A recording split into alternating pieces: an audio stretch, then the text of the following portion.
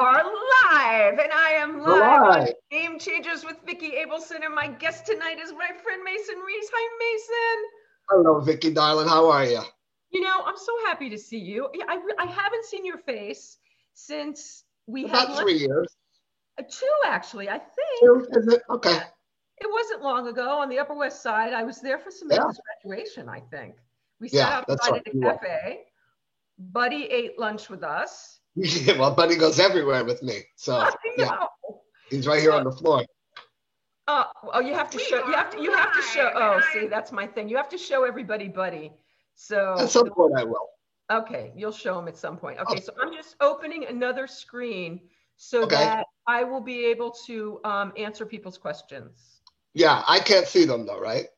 Only you can. The only way you'll be able to see them is if you open it up on your phone, which you could do if you wanted to. It might bastardize your... I will try doing that. Okay. I should have put us on 5G before I started. I didn't do that. It's all right. I think we're doing good. You know, this is a brand new camera for me, and it says that it's 1080p, but I don't think it's really 1080p. You know, I know. I have one of those webcams too. I don't know what your picture looks really good though. Well, that's good. Yeah, your picture looks great. Everybody, how do we look and sound? Everybody tell us. So I'm sure we're going to get questions, so we'll deal with that. I hope so. Yeah, absolutely. It's so, all right, now I can relax and just enjoy looking at you for a minute. Oh yeah, absolutely. I haven't seen you. How is it that you haven't aged in 33 years? I'm sorry, but neither of you. And actually, we know each other, I think, even more than, well, yeah. I mean, I look at that picture that you posted today, and I marvel at it. No, I was like, no, I look different then. But I was also very stoned then. There was that. Did you really? You didn't know? No. Always, 24/7. I was a total pothead. I was like, I had absolutely no idea. You were always a consummate professional. Yes, I was. I don't know. Yeah. I mean, I'm being honest. You were. Yeah, I had you never seemed like you were losing your focus or No, I worked hard but okay, so let's talk about that because you told me you have a story. I asked Mason right before we went on the air. I said, Mason, is it okay if I ask you about using and drinking? And he said, yeah, because I've done this. And I know that about you. I have never, so tell me the story of that. Well, there is a caveat. I have had a couple of surgeries, and they did give me some lovely morphine and Dilaudid after the surgery, but that's in the hospital. All right, so let's just talk about that for 1 second, because I had morphine once, and I understand why people become junkies. It's amazing. Oh my God. And Dilaudid is even better. No, don't even tell me that. Dilaudid is 7 times more powerful than morphine. Is that true? 100%. Oh my, I can't even imagine. And I was on the pump where you can. So you could just make it as high as you wanted? No, it's regulated by a computer. Okay. But mentally you have you feel more at ease because you think that you're in control of the medication. You have an illusion of control, yeah. You really have no control. I mean, once every 12 minutes, it will give it to you. That's pretty good. But you can click it 100 times in a row and it's not going to do anything. I gotcha. Yeah. So you were surrounded. Okay, for those of you who don't know, Mason knows everybody on the planet. If people think I know a lot of people, you know a lot of people plus. So I think you know more, but okay, we won't get into that pissing match, but okay. So you're around, and pretty much everybody you know back in the day that we knew is loaded. Yeah. Okay, why not you? How did you bypass that temptation? I think in my very young years, it really stemmed from the fact that I had great parents who really didn't drink or smoke or anything. My father was a cigarette smoker. That he was. I mean, he smoked probably 3 packs a day for most of his life. But he would literally have 6 beers in a year. So alcohol just wasn't a big thing for him. You know, he was a hard worker and unfortunately a big smoker. Although interestingly enough, even at the age of his 80s, when they checked his lungs were white. Stop that. Vicky, I swear to you. Had he quit years before? He did, but he cheated. You know, he went behind his second wife and, you know, did his thing. He'd go to the bathroom, you know, he'd go for a walk and he'd do whatever, you know. Yeah. And years ago, there was this thing called smoke enders. I don't know if you remember. Oh, sure. Right. Well, he flunked out of that program a half a dozen times. You know. And then what he did was he had big coffee jars. Yeah. And he would take all the money that he would have spent on cigarettes and put them into the jar. And I mean, when he was in, you know, his good phase, he would save thousands and thousands of dollars in a year. So, you know, it was really amazing. But ultimately, he was a failure when it came to quitting. Now, I seem to recall you with a cigarette in your hand, no? Only for a photo? No. Okay. Oh, my God. Now, let's skip forward to a little bit later in life, right? Yeah. Let's say the China Club days, the Spodioti days when I'm 18, 19, 20, 21, 22. Right. It wasn't my parentage at that point. It was the fact that I personally was a control freak. That I didn't, what I mean by that, to clarify, I didn't want to control others, but I always wanted to be in control of myself. Me too. I never wanted to feel like I was anything but who I am as a human being. Right. And that's not me. So those are the two answers for why I never really got into it. Did you try? Never. Never? Vicky, the only thing I did is I would take a swizzle stick or a drink stirrer, right? And I would dip it. I don't know if you can, yeah, my hand is in there. Okay. And I would dip it and then I would go, oh, God, horrible. You know, I mean, and I tasted one of my dad's beers when I was like 12, you know. Right. This tastes like piss. Like, why would you want to drink this? You know, you never tried to drink? No. No. Never. This is not my thing.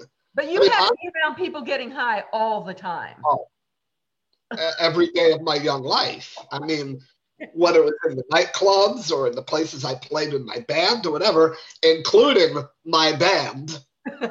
Yes, of course. Who 5 minutes before they hit the stage would go outside and, you know, toke up. And then, I mean, Al Chez, who was my trumpet player, has been sober, I think, for 25 years now. So Al, I don't think he was down in Long Island iced teas before a set, you know. Oh, yeah. So, and I don't think he'll get upset with me for saying that. No. He goes public on Facebook that he's sober. Yeah, he talks about his sobriety. You know, but everybody was stoned in my band when I would play. But damn, we sounded pretty good for a bunch of stoned out guys and one sober one, you know. So, hey, it is what it is, you know. So that's actually how we met. So before we go through the history of your life, let's do we remember meeting each other? No. I'm trying to figure out if it was at Spodioti's or the China Club. I'm not sure which. Well, China Club was way before Spodioti's. It was before Spodioti's. And weren't you involved in like a Wednesday night live thing at China Club? Oh my God, of course it was before Spodioti's because you played at the Rock and Roll Cafe when I was still at the Rock and Roll Cafe. The Rock and Roll Cafe was before Spodioti's. Oh, way before Spodioti's. Well, Spodioti's, I think, opened in 88. Yeah, 88 or 89. 88, yeah. And I know that my band, actually the last time that the band, as you know it, with those guys, the last time we played was Halloween night of 89 at Spodioti's. It was on one of Matt to Matt's Thursday Night Live, you know, events, which the best musicians ever like got up on that little tiny, you know, 2-foot stage, you know, and jammed and played. I mean, those are some magical nights. They really were. But yeah, so we met at China Club. We had to have. Yeah, we met at China Club. I'm maybe sure like 86, maybe thereabouts, maybe. Wait, when?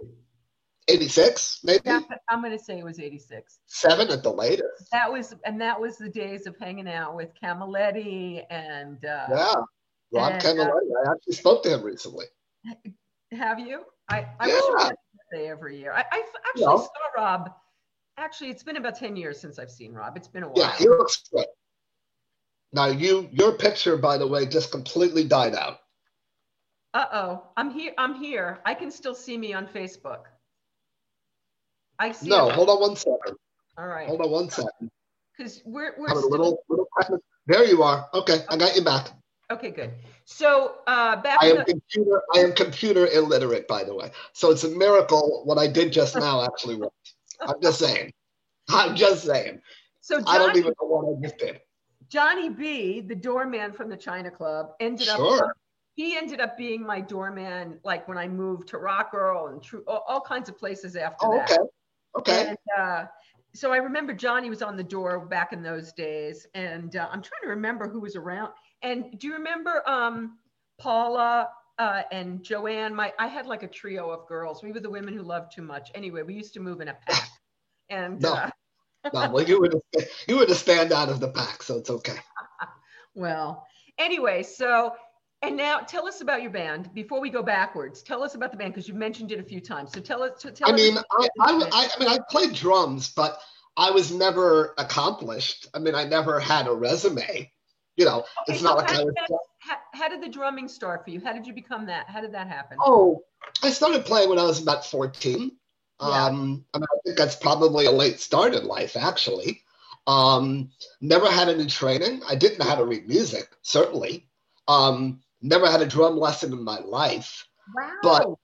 But my father, when I was a young guy, I know you can't see the top of my desk, so I'll go up here. Okay. When we would ride in a car together, he would always tap on the top of the dashboard. Right. And my drummer, my oldest brother played bass and drums, both.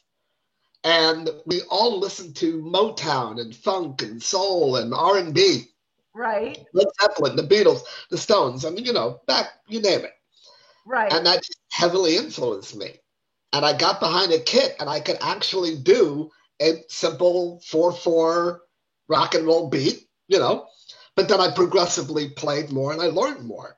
Now, how I actually got the level of musicians to play with me, I will never know. Because it wasn't like they were making $1,000 a night. I mean, we were getting paid $500, $600, $700 a gig, divided by 6 people. Right. I would donate my salary back to the band, so it's an extra $20 per person. Big deal. But they liked doing it, and we had a good time. And okay, so talk about who was in your band. Well, I mean, the leader, quote unquote, of the band was not me. It was really a guy named Benny Harrison. Yeah. And he played keyboards, and he had played with Phoebe Snow and the Young Rascals, Felix's band, when he put his band together, and just a lot of other people. He just played with a lot of New York. And all your people, all the horn players, Bruce and Al from the World's Most Dangerous Band. Yeah, the trumpet player and the sax player, Al Chez and Bruce Kapler, ultimately ended up being the Letterman horn players. Right. Minus Tom Bones Malone, who was saying hello to you earlier. I'm a huge fan. First of all, The Blues Brothers is one of my favorite movies of all time. I mean, I mean, it doesn't get any better than that. So did you see the HBO special on Belushi, by the way? Showtime special. No. It just came out. No. But I want to. I have it. Yeah. Showtime, you said, right? Yeah. Yeah, I have Showtime. What's it called? Belushi. Oh, that's easy to remember. Makes it easy, yeah. I just even I'll remember that one. Yeah, I mean, like I said, we weren't doing it for the money. Right. Clearly, but we had so much fun. And getting to play with the level of musicians that I did kind of made me step up my game a little bit. Right. Although I remember we played a cruise one time, and the boat was kind of rocking a little from side to side. And it really screwed up my time. My time was going with the boat, basically. And we played 2 sets that night.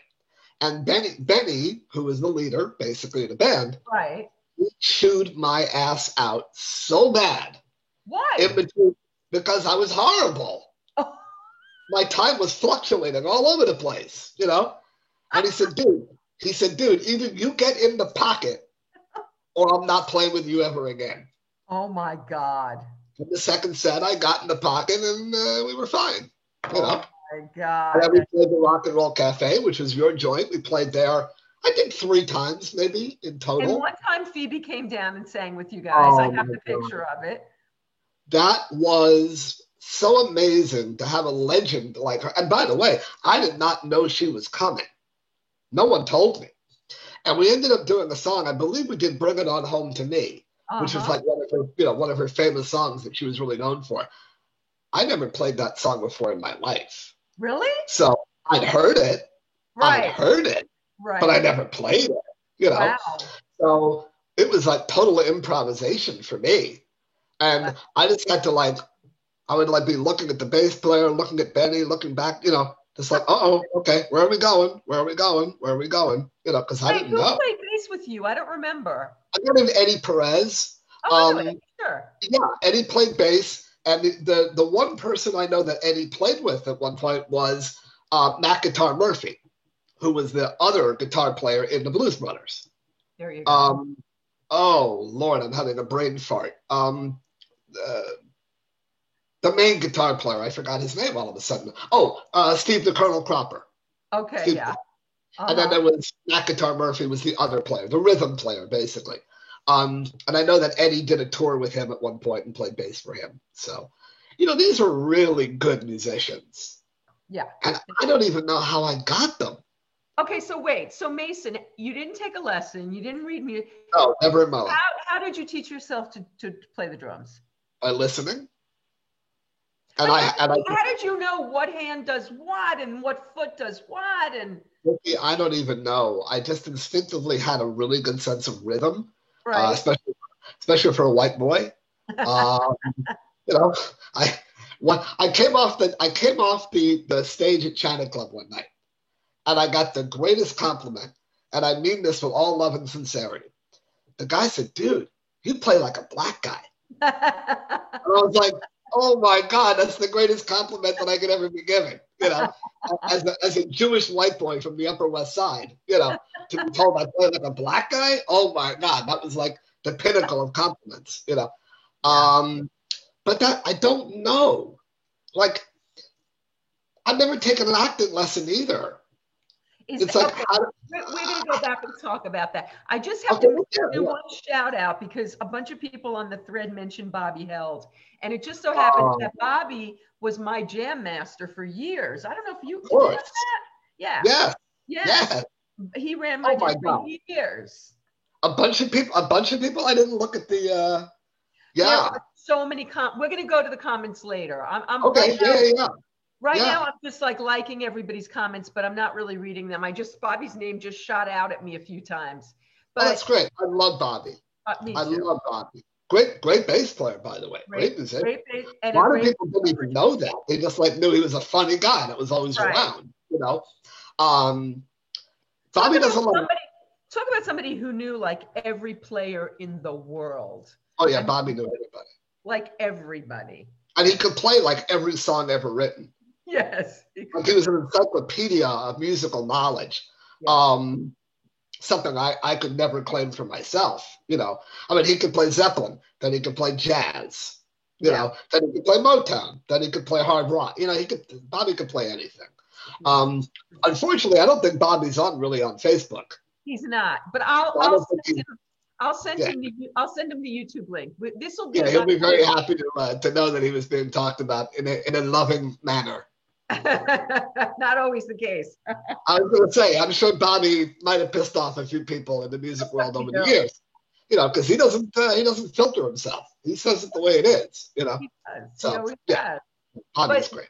For your fans, this show will be archived and it'll be on YouTube. Oh, good. On iTunes, it'll be on SoundCloud, it'll be on Facebook, forever. It'll be on all those things. Anyway, so tell Mason, because I don't even know the story. So you're a little kid. Did you grow up on the Upper West Side when you were little? I grew up on the Upper West Side of Manhattan. I was actually born in San Diego, California. What? Most people don't even know that. But I've literally lived in New York since I'm a week old. Okay. So what, tell me, so you're a little kid. Yeah. And you go to school like other little kids. No, yeah, you were acting right away. No. I went to St. Michael's Montessori. Okay. Which was up on 99th and Broadway. Well, actually, Amsterdam, actually. Was a great school. It really was. But then ultimately, I ended up at Professional Children's School. When did you, what year, how old were you when you started doing that? I think I was 6th grade. So what is that, like 10, 11, something like that? But you were already acting by then. Oh, yeah. Your light just shifted. Did you disappeared again. I'm not sure why this is doing this. Okay. But you disappeared. But I'm going to keep talking. All right. I can see you. Now your light's back. All right, hold on. Okay. Mitch Weissman's in the house. Mitchie. Oh, Mitch. Another one of my favorite human beings. Yeah. Another guy that, by the way, can play like any song ever written. It's ridiculous. Absolutely. It's ridiculous how much musical knowledge that guy has. What was I going to say? Yeah. Right. So I went to St. Michael's.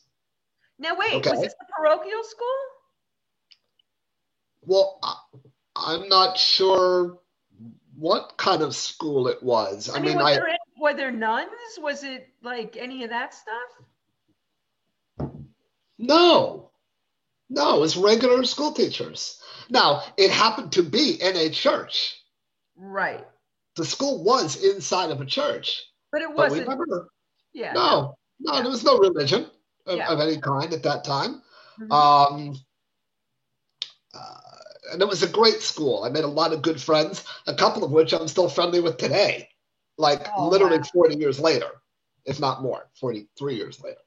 But then I ended up going over to PCS, Professional Children's School. That was a school that... Did you do that because your career was interfering with your... Sure. Okay. Yeah. And the beauty of that school was they tailored the curriculum around your schedule, right?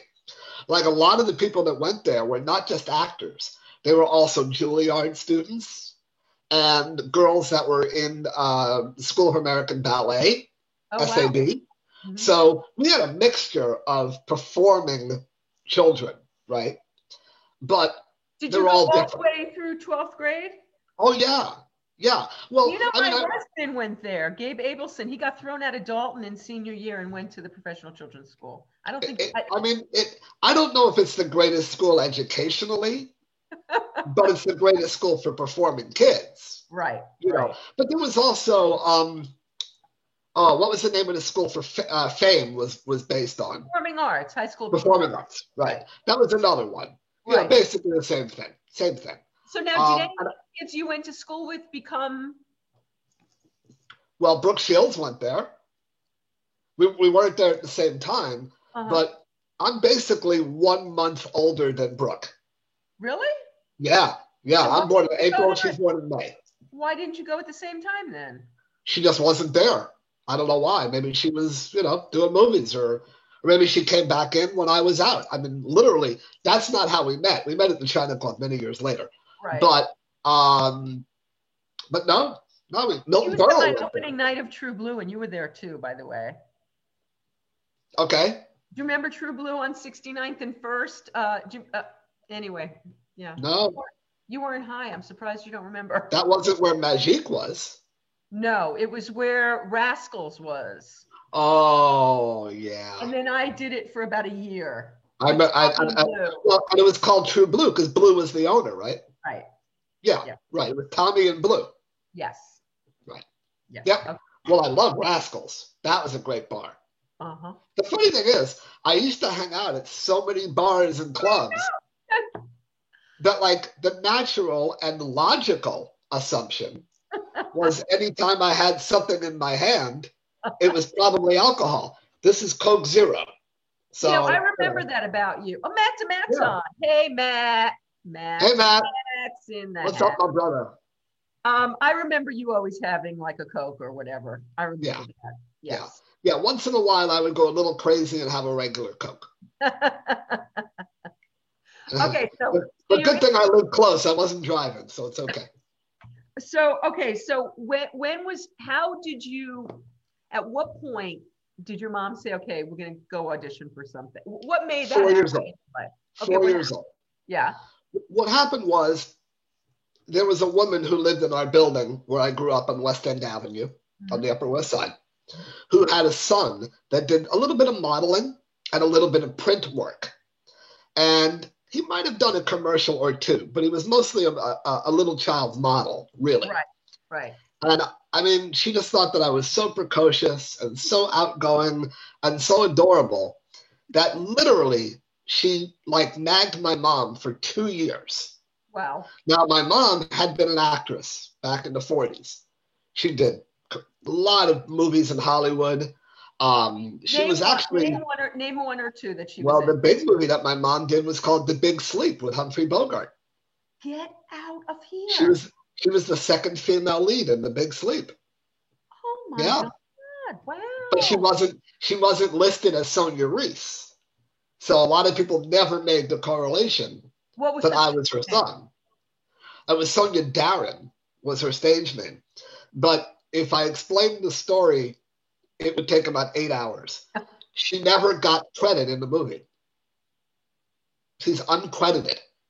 But yet she has a huge fan base because people just do research and they find out, It was a thing with Howard Hawks and the studio. There was a whole mumbo jumbo in there. Did she not sleep with someone she was supposed to sleep with? Is that kind of the deal? You know what? I talked to my mom about the casting couch. Mm-hmm. She said she never really got a lot of pressure.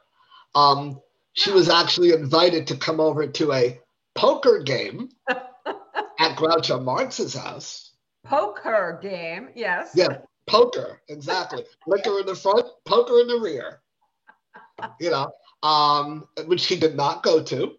Mm-hmm. She kind of probably knew better, Right. But she never actually had to sleep with anyone to get a part, And my mom, I know it's going to sound crazy coming from her son, gorgeous. Yes. Beautiful. Yes. I mean, I don't know if you can find any old pictures of her online and somehow get them up, but stunningly good-looking woman. Classically beautiful. So anyway. Oh, okay. So to get back to the initial question. Okay. My mom really didn't think it was a good idea to carry me in one arm and diapers in the other. She just did not think that was a good idea. But Vicki, at 4 years old, I could memorize a script backwards and forwards. What? When did you start reading? 3. Wow. I had an incredible memory. I could literally cite and memory, cite memory. Doug Kleinman is saying that, yes, your mother was beautiful. Yeah.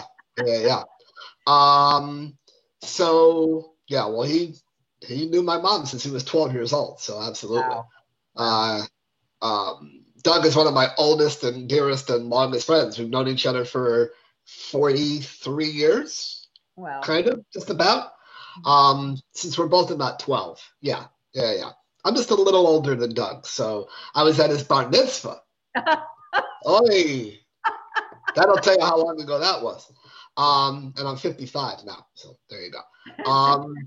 So when I was 4, my mom approached the subject to me like I'm an adult, like talking to me like, what do you want to do? Would you like to do this?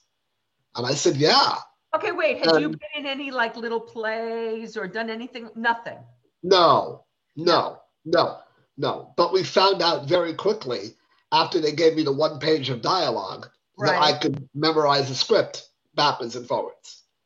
And it was that kind of memory period? Do you have I have a really good memory, but I'll be honest with you, I don't have the attention span anymore. Yeah. I find myself now finding it very difficult to read a book. Me too. Maybe 1 chapter at a time. But I really, I don't have that anymore. Maybe an article in the New York Times, that's about it, Mm-hmm. After that, I just start my mind just goes everywhere. I'm not happy about that. Do you know why it is? I believe it's because we spend so much time on social media and everything is little bits, and we've lost the ability to sit and focus. That is absolutely a distinct possibility. Right. I mean, I have very mixed feelings about social media. While on one hand, I love reconnecting with people, and I love doing things like this and letting my fans know that I'm, appearing here or there, whatever it may be. Right. It is, and I'm coining a word, maybe I should copyright the word. It is dumbifying the nation. It just is. It's literally melting the brains of people out there. I think that's just my personal, my thing. And I don't really use it a lot. Like, I don't have a lot of Twitter followers. I don't have a lot of Instagram people. I think I have. No, you're very big on Facebook. Facebook. And I have a really good engagement with people. Like I just posted, Happy Thanksgiving the other day, and I got like 1.4 thousand likes. That's insane. All I did was wish you a happy Thanksgiving. Got like 400 comments, almost 1,400 likes. And it's, so that's kind of like where my niche is. Right. Like my people. That's my people. So anyway, so I went to this cattle call audition. And for those people who don't know what that is, it's hundreds and hundreds of people all in one room, like crammed into one room. And I ended up beating out 600 kids for the part because I was small, number one. Number two, I don't even know if I looked like I was 4. I might have even looked younger, right? Yeah. But I could talk. And I could listen to the director when he said something. And that kind of was the start of my career. And that really launched everything. So what was that like for you? Did you realize what was happening to you? Did you know you were different than most kids? Yeah, I knew I was different than most kids because I didn't really like to be around kids. I really preferred to be around adults. I mean, I was taught how to play poker by a stagehand when I was 6. So, I always preferred the company of older people my entire life. And still do. I'm still not a big fan of kids. I know that's probably not a very politically correct thing to say, but, I don't really like being around them. But the nice thing is I can be with them for a little while and then I can leave. That's the beauty of it, because they're not my kids and I never had them. So, and believe me, I'm not upset about that either. But you have Buddy, so. I do. He's my baby. Yeah, he's your baby. More than likely, he's only got about 4 more years on the planet. How long have you had Buddy? I've had him for 8.5 years, but he's 12 now. Mm-hmm. I adopted him when he was 3.5 years old. Mm-hmm. So if he lives to be 16 or 17, that would be a beautiful thing. It will, without getting maudlin and bringing the whole crowd down, that's going to be a rough day. I can't even imagine. I mean, you treat Buddy like he's your baby. I mean. Yeah, I do. Yeah. I mean, he literally flies with me on the airplane. I take him into restaurants. He goes everywhere with me. Yeah. And that's gonna be a rough day for me. Yeah. I don't know how you prepare for something. Anyway, on a happier note. So, okay. But I'll tell you when I really understood. Go ahead. What's your first commercial? The first commercial was for Ivory Snow laundry detergent. Okay. It was basically a local ad. It was, regional. It was New York, New Jersey, and Pennsylvania. It was not national. Right. I subsequently did commercials for them that did go national, but the very first one was, tri-regional. Right. And it was a tremendous success. We actually won, I think we won 2 Clio Awards that year. For those that don't know, that's like an Oscar, but for advertising. Right. We won, I think, for best product. I don't even know, best household product or something. Right. But that launched me into doing more commercials. okay? And then ultimately, in 1971, even though it didn't come out till 72, but in 1971, I shot the Underwood deviled ham commercial. Okay, that's the game changer from what that's, I right. Yeah, to coin your phrase, that was the game changer. That changed my life. Literally changed my life. Number one, I won the Clio that year for Best Male Actor in a television commercial. And then all the talk shows picked up on it. Okay, so let's talk about your life as a talk show guest. Right. Now, Dick Cavett, who's a wonderful interviewer, he was the very first person to ever have me on as a guest. And a funny story with that was I was not the primary guest that show. Okay. Gina Lollobrigida. Oh, my God. 72. This is how far back we're going now. Uh-huh. She was the primary guest. Okay. But Dick ended up loving me so much that I ended up taking another 7 or 8 minutes out of her time. And she was not happy. My father subsequently told me that in the green room, she was pitching a fit.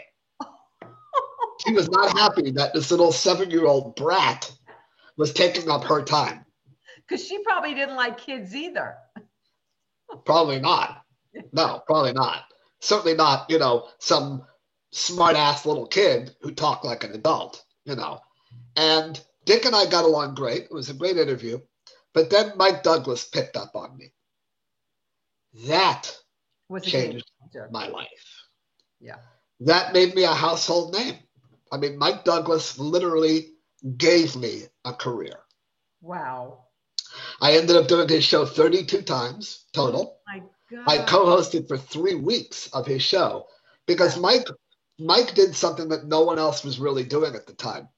Mike would have a celebrity co-host that would come on the show for 90 minutes, just like he was.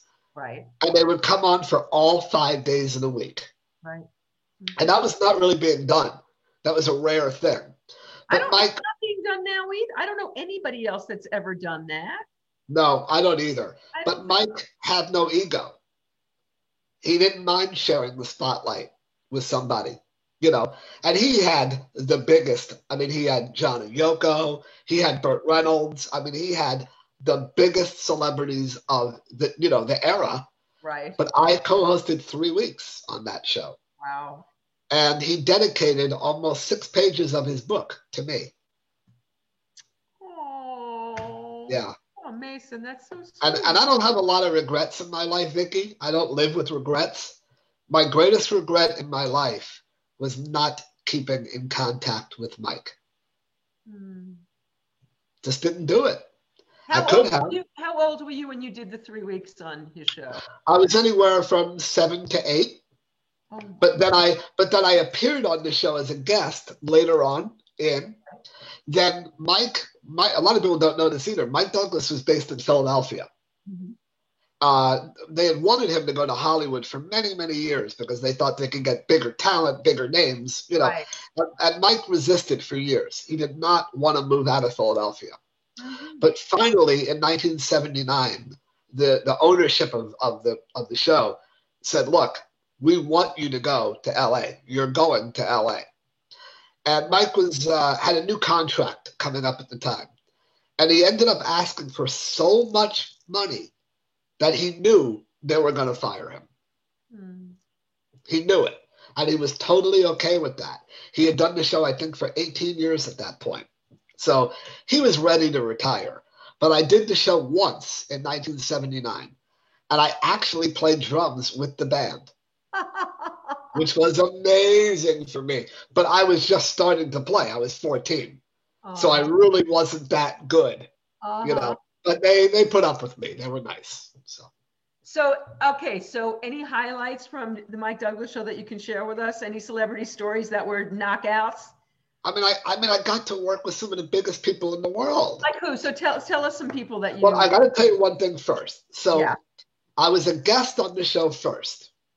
And I did my 2 7-minute segments. And at the time, I believe Ava Gabor was the co-host. Okay. So. And she was huge then, because that was probably Green Acres days, right? Oh, she was very famous in 1972. She was huge. Yeah. And by the way, lovely. Aw. So unbelievably welcoming to me and kind and generous with compliments, unlike a lot of really big stars out there who are just, jackasses, to be honest. But what they did was, and they were very smart to do this. The producer of the show was a guy named Woody Frazier at the time. And they knew instinctively that a 7-year-old's attention span is probably not very long. Right. And the show was 90 minutes long back then. No one does 90 minutes anymore either.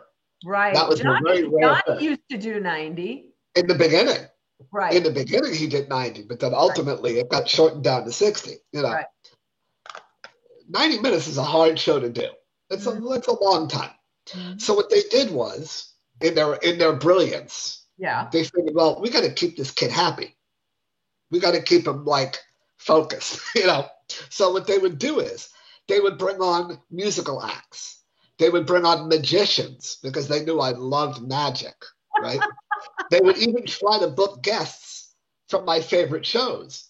Like they booked Leonard Nimoy because I loved Star Trek. And that today is one of my favorite pictures. I have an amazing picture with me and Leonard Nimoy on the Douglas Show set. And he could not have been nicer. Oh my God. He was so nice to me. And he explained all these answers to me. How does the ship fly? And how does it do this? And, how do they do your ears? Things like that a kid would ask, And then they booked Peter Lupus, who was the strong man from Mission Impossible. Because that was another one of my favorite shows growing up. Now, it wasn't on the air anymore at that time, but I was watching reruns with my mom, right? So I absolutely loved that show. And I got to meet him.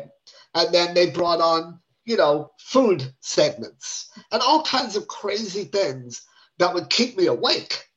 Right. That would keep me stimulated. But there's a story, which I don't even know if you know. Okay. So all my young life, there was a song called Cats in the Cradle. Sure.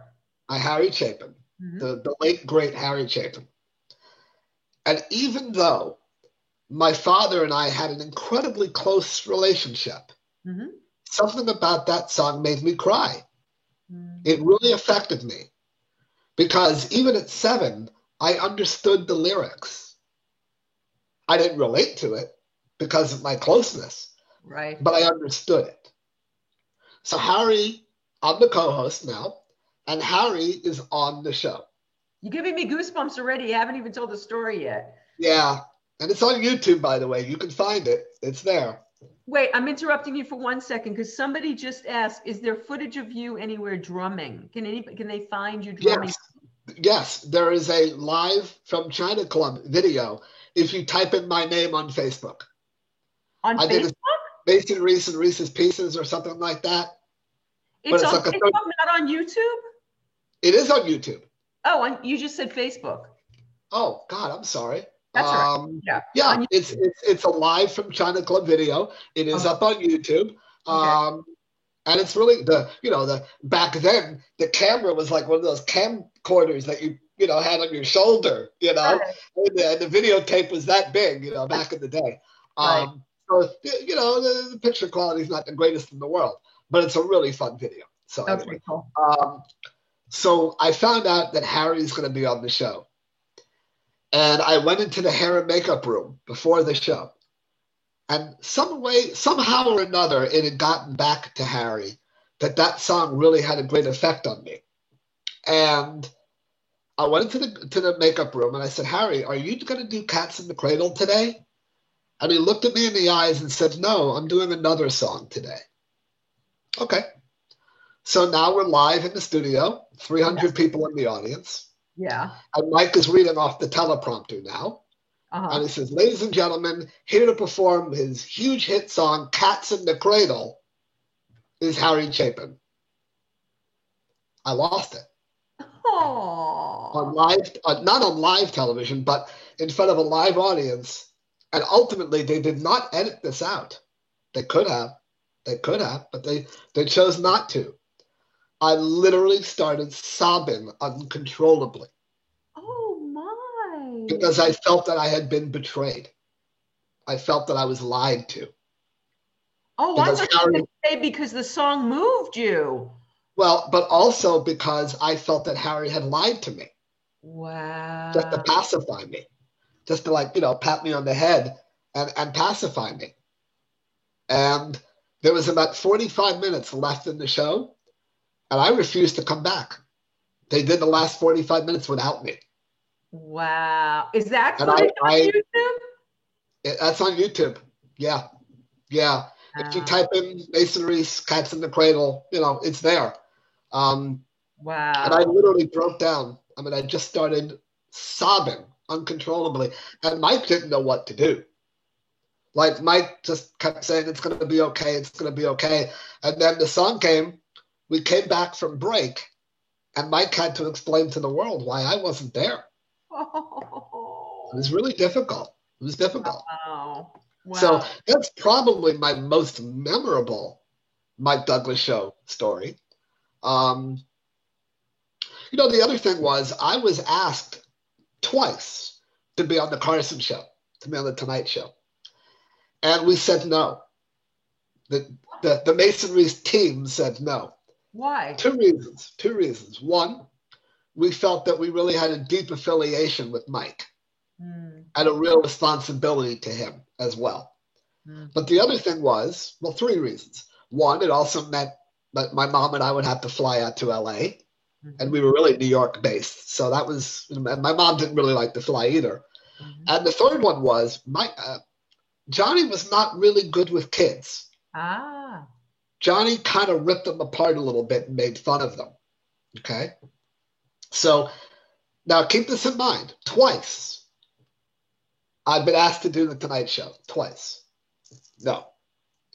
Fast forward to Johnny Carson's last episode that he ever did. He had Robin Williams and Bette Midler. Those were his two guests. I remember it well. Robin came on first. He did 1 7-minute segment. And when they came back from the break, he and Robin are talking. And Johnny says, so Robin, what do you want to do after you leave comedy? What would you like to do? And Robin says, well, I'm thinking about maybe being a talk show host. But I would like to have really, really obscure guests.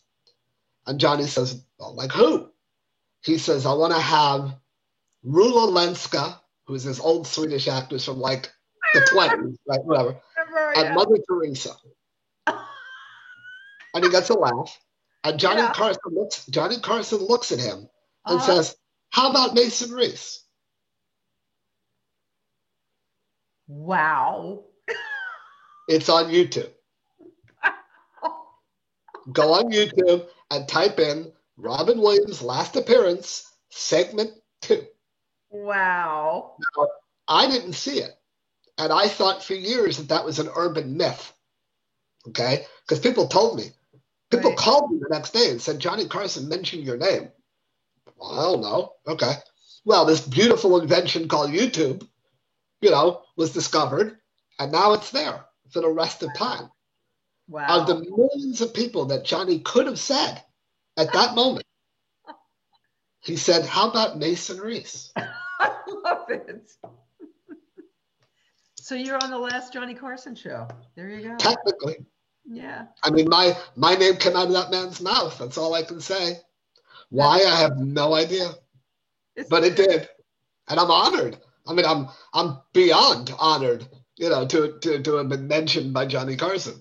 Even though in retrospect, I probably would have loved to have done his show, just to say I did, But I know that it would have gone rough because Johnny would have said something to me and I would have snapped at it and then he would have just reeled me in and that would have been it, because I would have said something knowing me.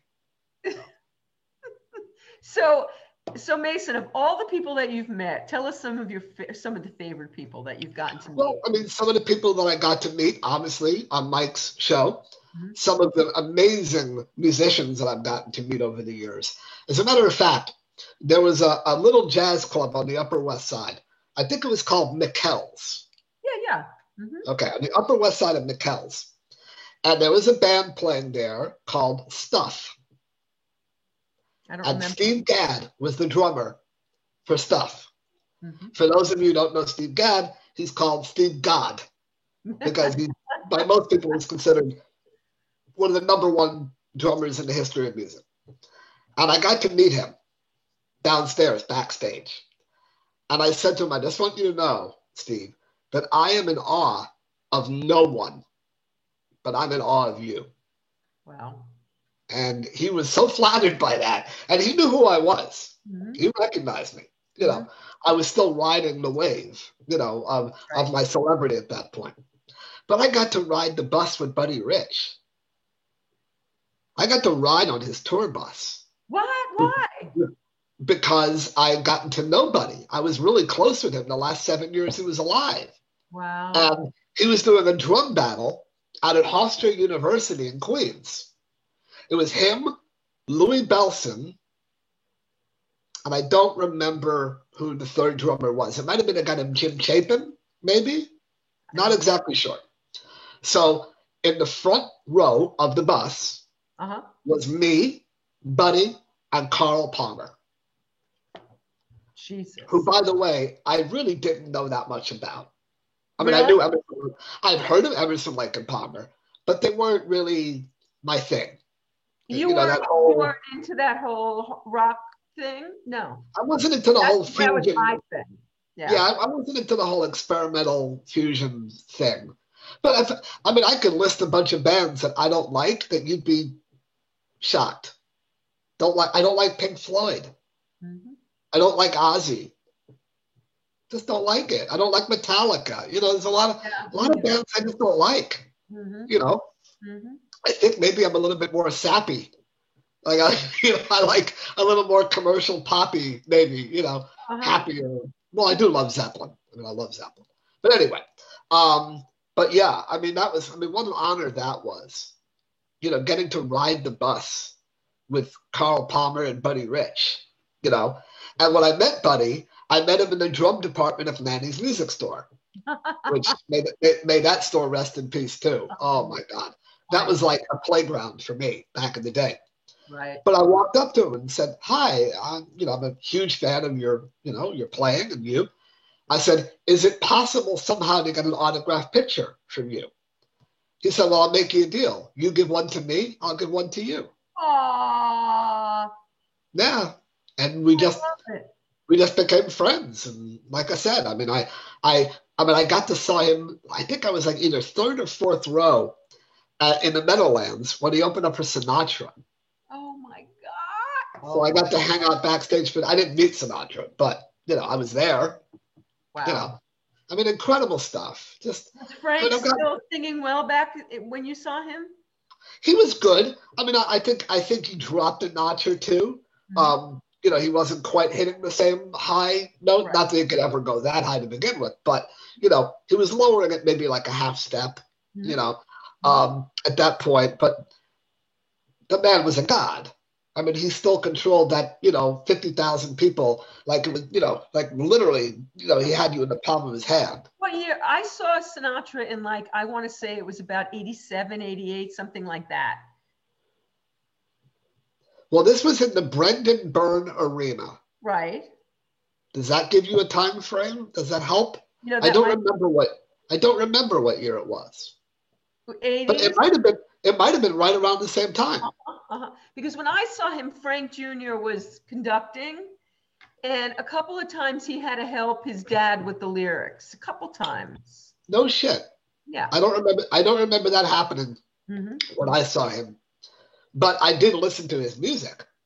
So I knew just by listening to him then and in the past that he had dropped a little bit. But he was still great. I mean, he was still one of the greatest performers that's ever been on a stage. Yeah. I mean, he commanded it like he was a 30-year-old man. You know, I don't even know how old he was at that point. In the 70s, I would imagine. Something like that. But he was amazing. I mean, he was godlike. I mean, people were swooning and like women were going crazy. You know, it was really an amazing event.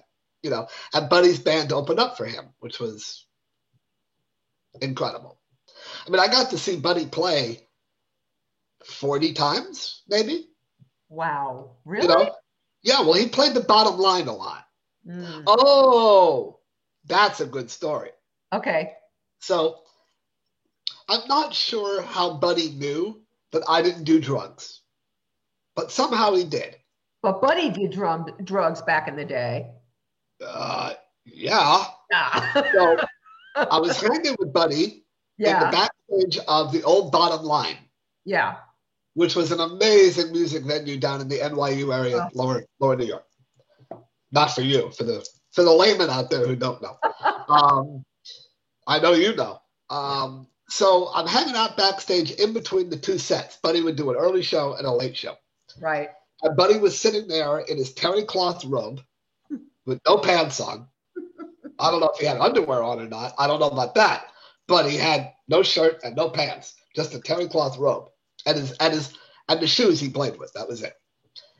And he's popping Hershey's Kisses, one after another, after another, after another.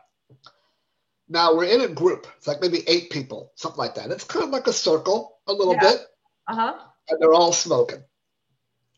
And they're all taking a hit, and they're passing it on to the person to their left. You know, going to the left. Right. And when it's about to come to me, Buddy doesn't say a word. He just goes like this. And they passed it right over me to the next person. Respect. Yeah. That was respect. He didn't even want me to feel pressured by whomever was in the room. He just went, that was it. Nothing more had to be said. I spent a lot of really wonderful, wonderful times with him. That's lovely. Yeah, I mean, really. Did he ever hear you play drums? No. And I never asked him for a pair of sticks either. I never asked him for anything except for the autograph picture, you know.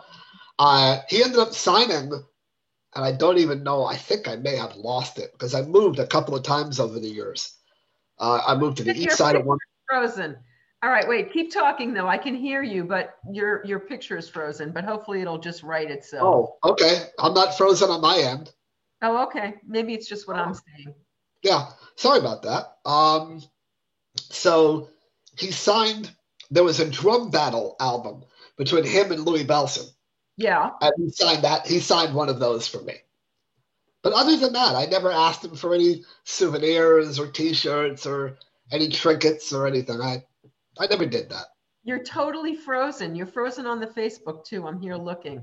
I'm afraid to have you do anything because I don't want to change anything. I'm going to ask everybody out there, are you seeing Mason frozen? Because I'm seeing him frozen on both. You know, it's funny, Vicki, because on my end, I'm not. I know. Well, that's why I'm asking them because they'll tell us what they're seeing. Because I don't care what I see, but I'm looking at it on a Facebook screen and on my Zoom screen, and you're frozen on both. Yeah, David Bravo. Hi, David. Hi, David. He says frozen. Yeah, you're frozen. I don't know what to do about it. I don't want you to go out and lose you. Damn it. I hate this technology stuff. I'm wondering, how can we get you to... Hold on. Okay. Let me see something. Hold on. I don't know why that would have happened. So... hold on. I'm going to put on my glasses for a second so I can read my screen. Yeah, Tony says you're frozen.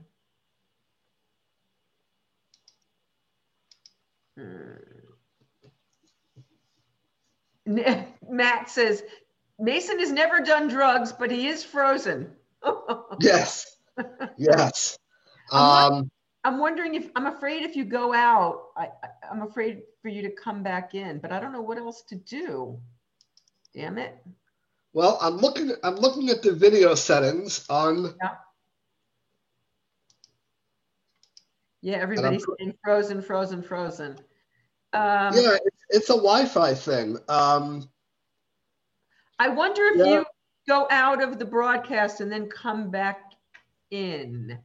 All right. How do I do that? Okay, so go to where your thing says end on the right. And then click that link and come back in. Okay, hopefully we're going to get Mason back and this isn't going to be a problem. And in the meantime, I will just talk to you while I'm waiting for Mason to come back. Hi, everybody.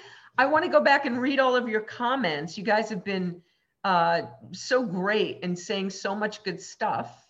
And all right, I'm waiting to see if Mason is coming back in. Hopefully Mason's going to come back in. Oh, you're sending up love. You're sweet. Mason, tell Vicky, wait, I'm looking at your comment. Wait. Oh, there's so many comments. We're going to have to go through this. Somebody wanted, sounds great. Well, I'm glad it sounds great. Hopefully, Doug, it'll work and Mason will get back in because right now I don't see Mason yet. I'm wondering if I have to like call him on the phone. Are you guys having a good time? It is a great show, right? Thanks, Chris. I'm having a good time.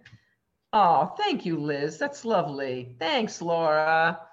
I appreciate you guys. God, where's Mason? Why isn't he coming back in? All right, let me text him and find out. Somebody call Mason. No. Hey, come back in. I'm texting him.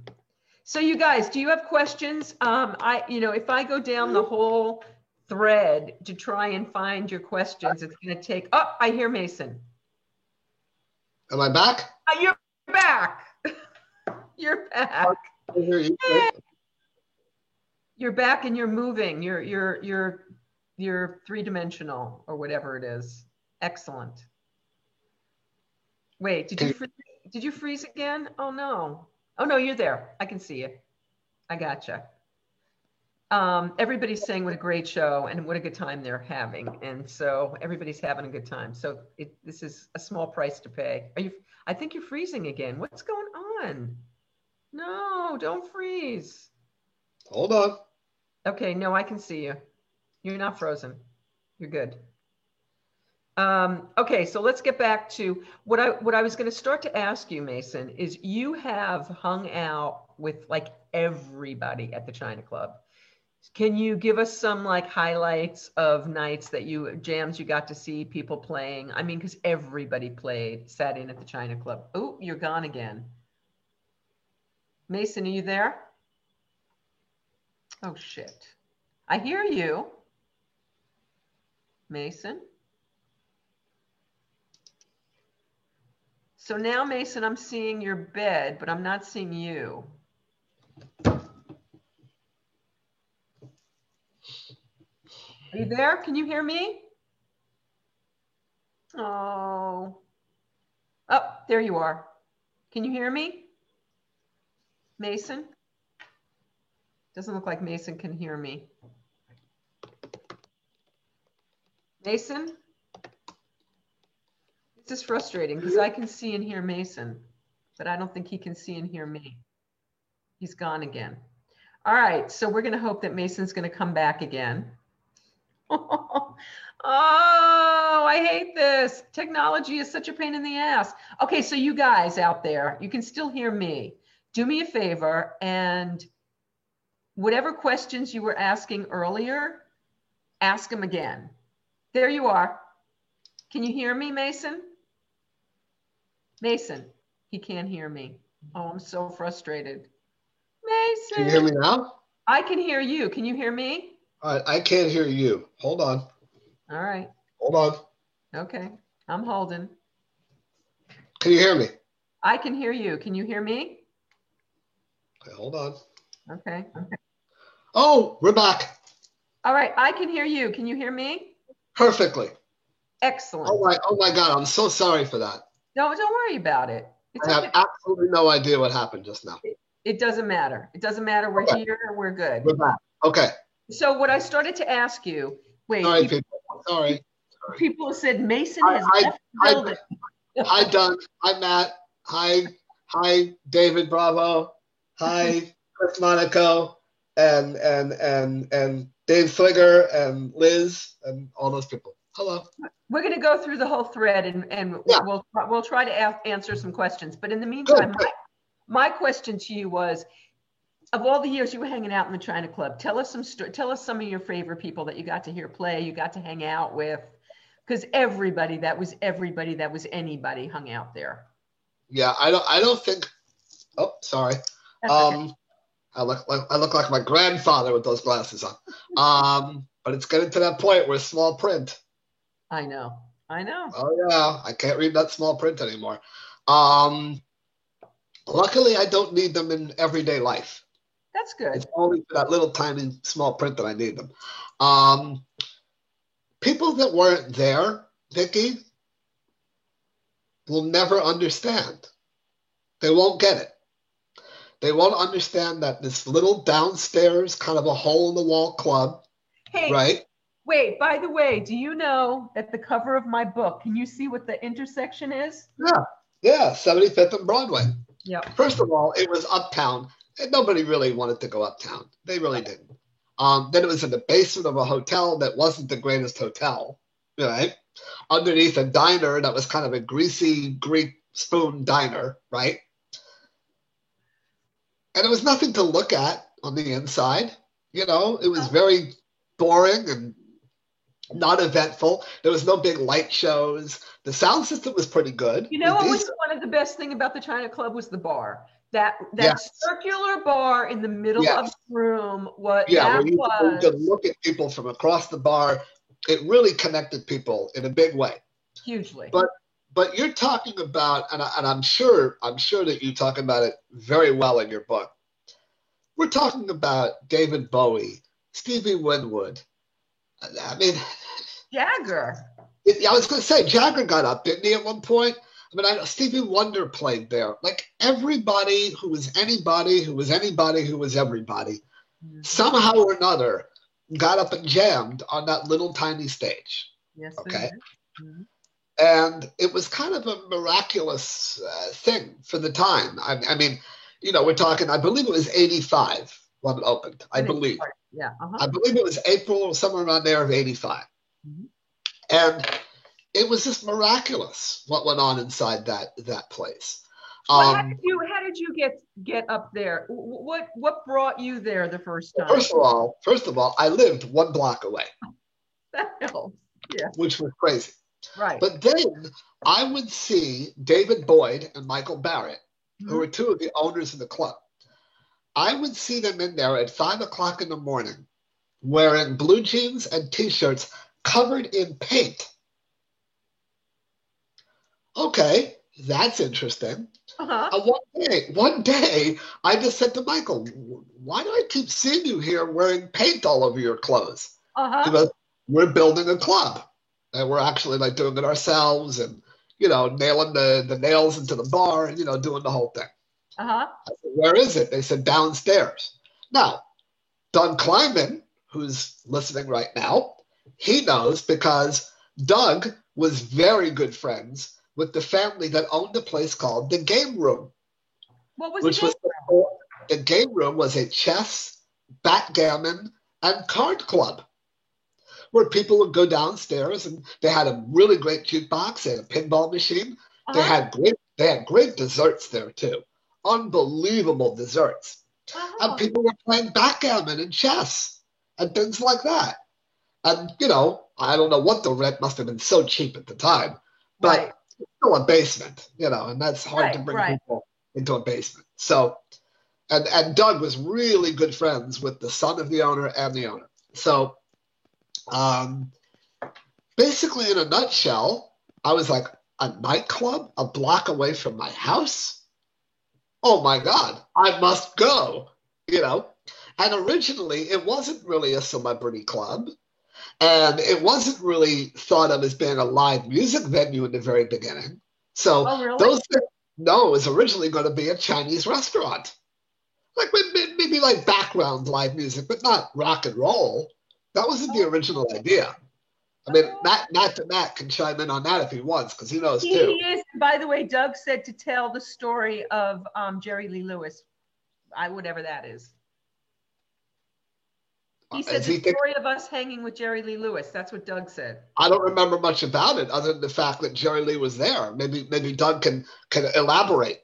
Okay. I mean, the only real musical story that I can tell was not at the China Club. That's my Gordon Lightfoot story. Well, let's hear it. Well, I was living in LA at the time in 1977. My mom and I moved out there for like a year. I had done a big campaign for Dunkin' Donuts out in LA. Huge campaign for them.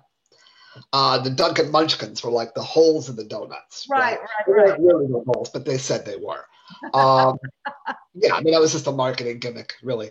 But they hired me to be their spokesperson for them for that year. I actually ran a couple of years. And my mom had a lot of family in the West Coast. So we decided if we're going to go out there, let's stay for a while, enjoy LA, and just have a good time. So I was a huge fan of Gordon Lightfoot, loved his music. So my mom and I went to, I believe it was the Universal Amphitheater at the time. I don't even know if it's still there anymore, if it's called something else now. I don't really know. And my mom, God bless her, man, she knew, even at the age of 12, that I could handle myself. So I ended up going backstage after the show by myself. And she went home. What? And she said, yes, my hand to God. She went home and she goes, whenever you want to come back, just call a cab. Call a car service or a cab and come back home. So I'm 12 years old. I'm hanging out backstage with Gordon Lightfoot and all the group and the band, whatever. How did she know you'd be able to get backstage? I was Mason Reese. Is that a good answer? That's a good answer, right? I mean, that's a good answer. Yeah, I was Mason Reese. They're not going to say no to me, even though I didn't have a laminate or a sticker or anything. I mean, they just let me in there. Wow. So, I mean, this was the 70s. Probably tougher security now than it was then, Right.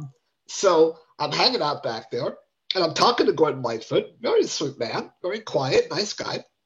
And he reaches into his jacket inside lapel pocket, and he pulls out, and this is another old reference, a Kodak film case that 35 millimeter film used to come in. With the those little black things with the gray lid. And you flip the lid off, right? Yeah. So he flips the lid off, and it's full to the rim with Coke. I had never been around Coke, but I knew it was Coke. I mean, it's white powder. I think I know what it is, And at 12 years old, he offered it to me. He, put the big Kodak thing, and he handed it to me. So. But at 12 years old, I had the common sense to say no, but I did it in such a way that wasn't embarrassing. I just said, no, it's okay, thanks. Now, to his defense, maybe he just thought, hey, you're Mason Reese, it's Hollywood, maybe you're really hip, you're hanging out. Right. Okay, that's a possibility. But I thought to myself later, what a frig, we're not allowed to curse, right? Yes, you are. You're on Facebook? Yeah, of course. I just thought to myself, what a fucking piece of shit. Like offering a 12-year-old blow. I mean, maybe he thought I was older. I don't know. I really don't know. I can't beg for him, But that's kind of like my craziest musician story, really. And it didn't happen at the China Club. Although, hold on, there's more. Okay.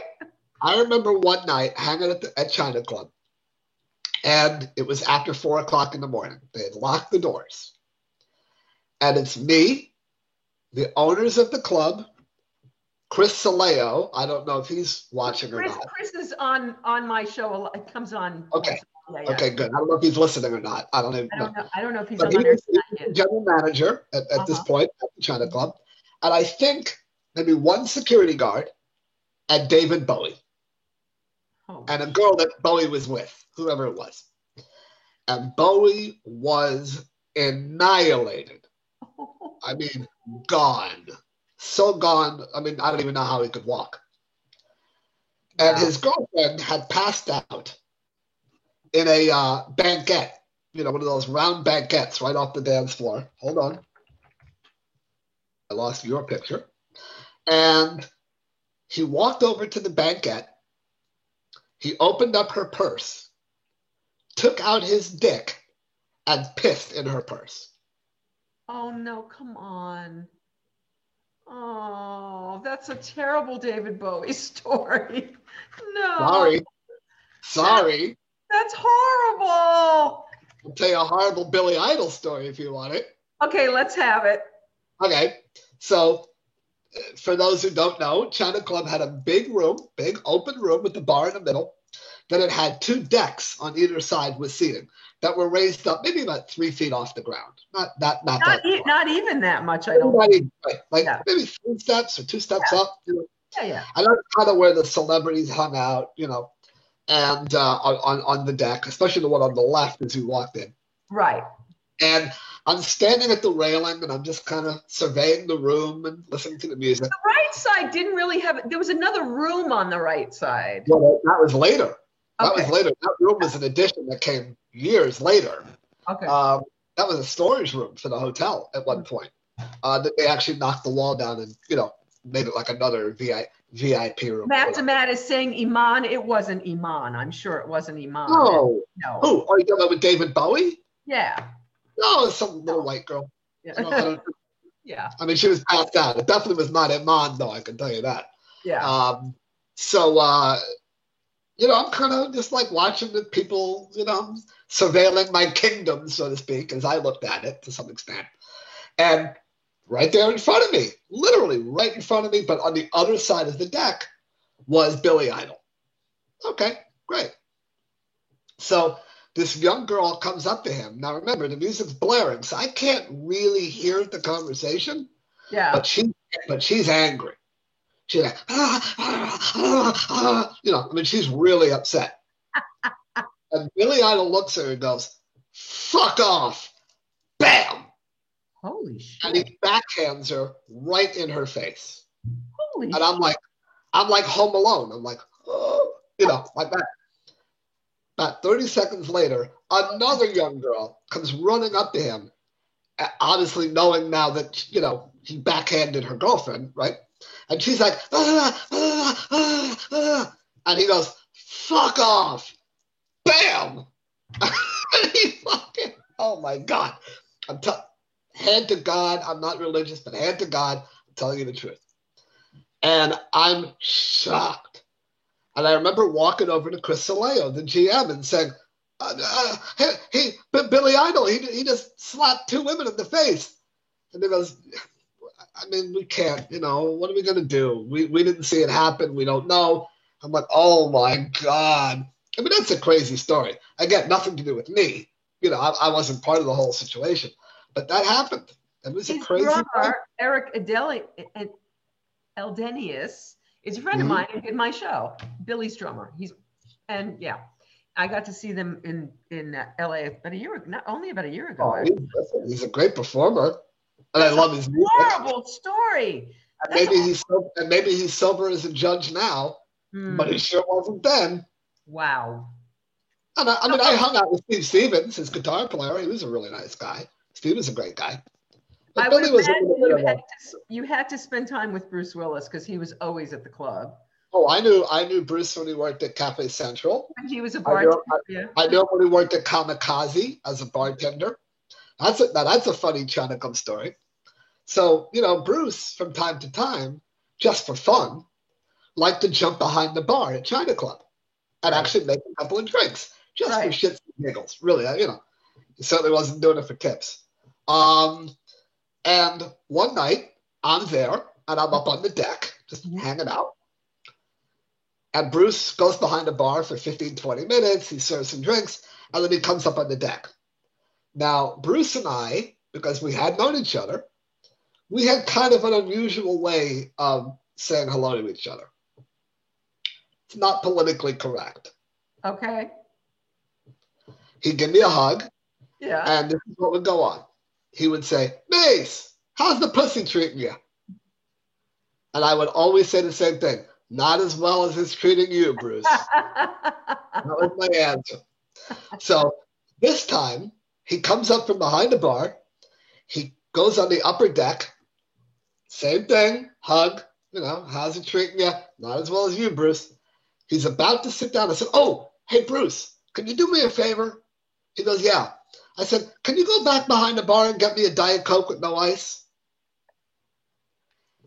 He didn't laugh at that. And he looked at me and goes, you're fucking... I said, Bruce, you used to serve me Diet Cokes all the time. I said, what, you can't get me one now? So, anyway, it's crazy. A lot of crazy shit happened in that building.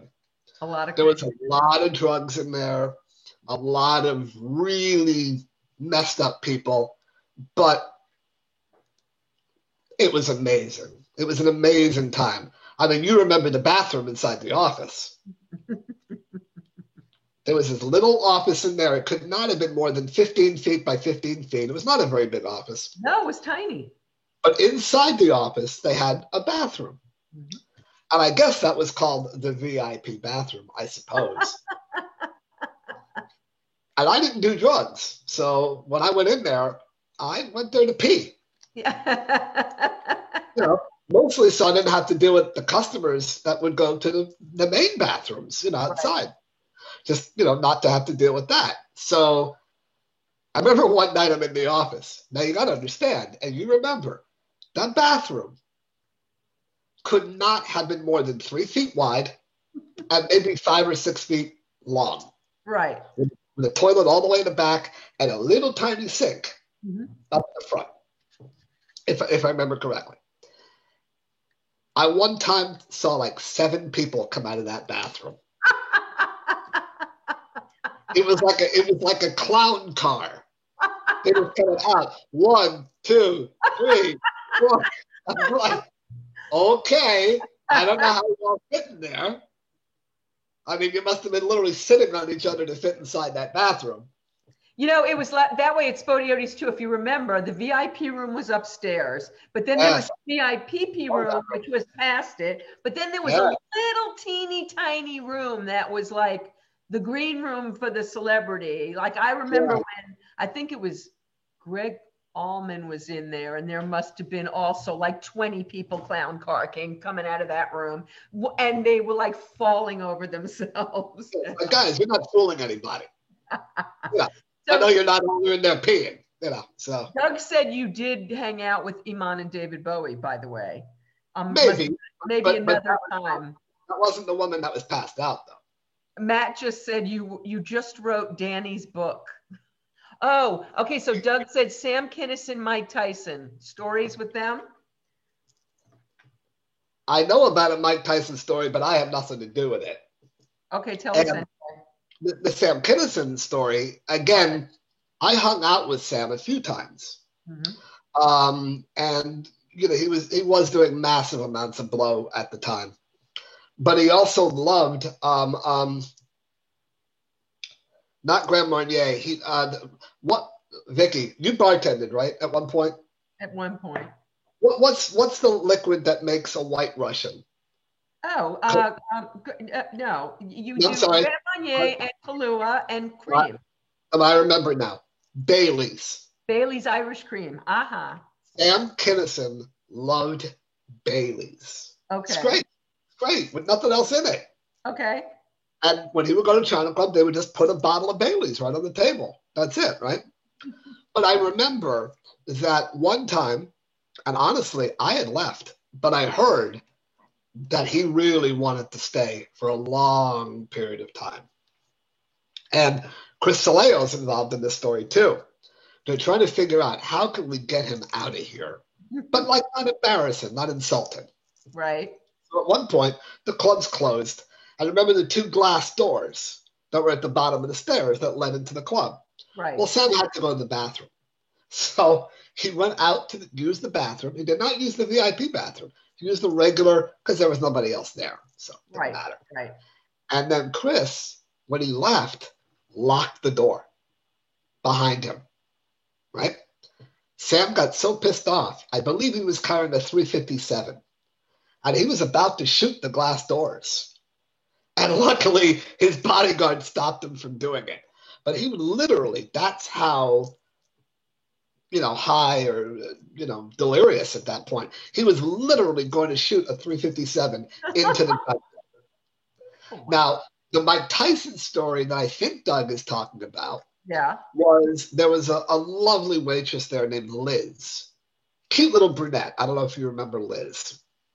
And Mike had been coming into the club, and Mike came in with like a little entourage of people. Right. And they were drinking one bottle of champagne after another, you know, popping bottles of champagne. And he wanted another one, but he didn't have any more money left. And he basically said to Liz, I want you to give me your tip money back so I can buy the bottle of champagne. And Liz very politely said, Mike, I've been waiting on you all night long. I haven't been working with any other customers in here. I'm basically your waitress. I've dedicated the whole night to you. You've tipped me very well, and I appreciate that, you know. But I can't give you back my tip money. That's like really, you know. I'm not going to say the real word. But Mike basically said, give me the money, you fucking C-word. And she went to Chris. And she was crying. She was bawling. She was very upset. And Chris surrounded Mike with like 8 bouncers and said, Mike, one of the things we will never accept in this club is abusing our staff. Now you're going to have to go. Wow. And Mike looked up at him and said, Chris, you can't win. You can't win. And Chris looked at him and said, no, Mike, we can't lose. Because if we get you out of here peacefully and safely, we win. It's good. If you punch any of us, we sue you and we win. So either way, it's a win-win for us. And Mike ended up leaving very quietly. Now, he might have come back. I don't know. I don't know if that's the story that Doug is thinking of, but that's the famous Mike Tyson China Club story, the one that I know. Wow. I think Doug may have actually spent a lot more time with Mike than I did. I think Doug rode in a limousine with Mike at one point to an event or something. You should have Doug on here is what you should do. he might have better stories back then even than I do. Yeah, that's the only one I remember. How about Julian Lennon? Because he was always at the China Club. I don't know if Julian was ever stoned or drunk or not. I really don't know. Mm-hmm. But he always carried himself with such class. He was such a nice man. Mm-hmm. We're fellow Aries people. Mm-hmm. So that kind of bonded us a little bit, that we were both Aries. He didn't have a clue as to who I was. Not a clue. You know, growing up in London. But he figured, well, you're sitting on the upper deck and you're sitting at the main table on the upper deck. You must be somebody. You know, I don't know who you are, but you must be something important, or else you wouldn't be sitting up here, right? Right. That he always carried himself with amazing elegance and class. I mean, I don't even remember a foul word coming out of his mouth, to be honest. Mm-hmm. And then I went to go see him once when he played the Beacon Theater, and that was a great show. He did a big tour off of his first album, right? Tour support off the album, and he could not have been a nicer guy. I mean, just real. Sorry, my screen goes black. I don't know why. I see that it's true, but we're still seeing you. We're good. Yeah. So basically, in a nutshell, I'm just clicking to reboot so I can see you. Yeah, I mean, really just one of those guys that everyone loved, you know? I don't even remember him using the private bathroom ever. You know, there was no scandal with him. Just a really sweet guy, you know, hanging out. I got to tell you, though, one night I walked into the office and Mark Wahlberg, Tanya Tucker, Chaka Khan, Brett Favre, and Denzel Washington were all in the office. That's a weird combination of people. It is, but I mean, that's a lot of star power, you know, right. In one office. Yeah. And the funny story of that was Tanya Tucker took a liking to me. She thought I was adorable, you know. She was wearing a sweater, and she lifted her sweater and put it over my head and, you know, did one of these. And jiggled her boobs in my face. Hysterical. That's something I'll never forget. But, you know, she was drinking pretty heavy back then. And she talks a lot about that. But that's a hell of a crew. Yeah. That's a very diverse crew. That's a pretty. But on any given night, inside that club, I mean, Stallone could be at one table. You know, half of the New York Giants football team could be in the club. Eddie Murphy could have a table over here.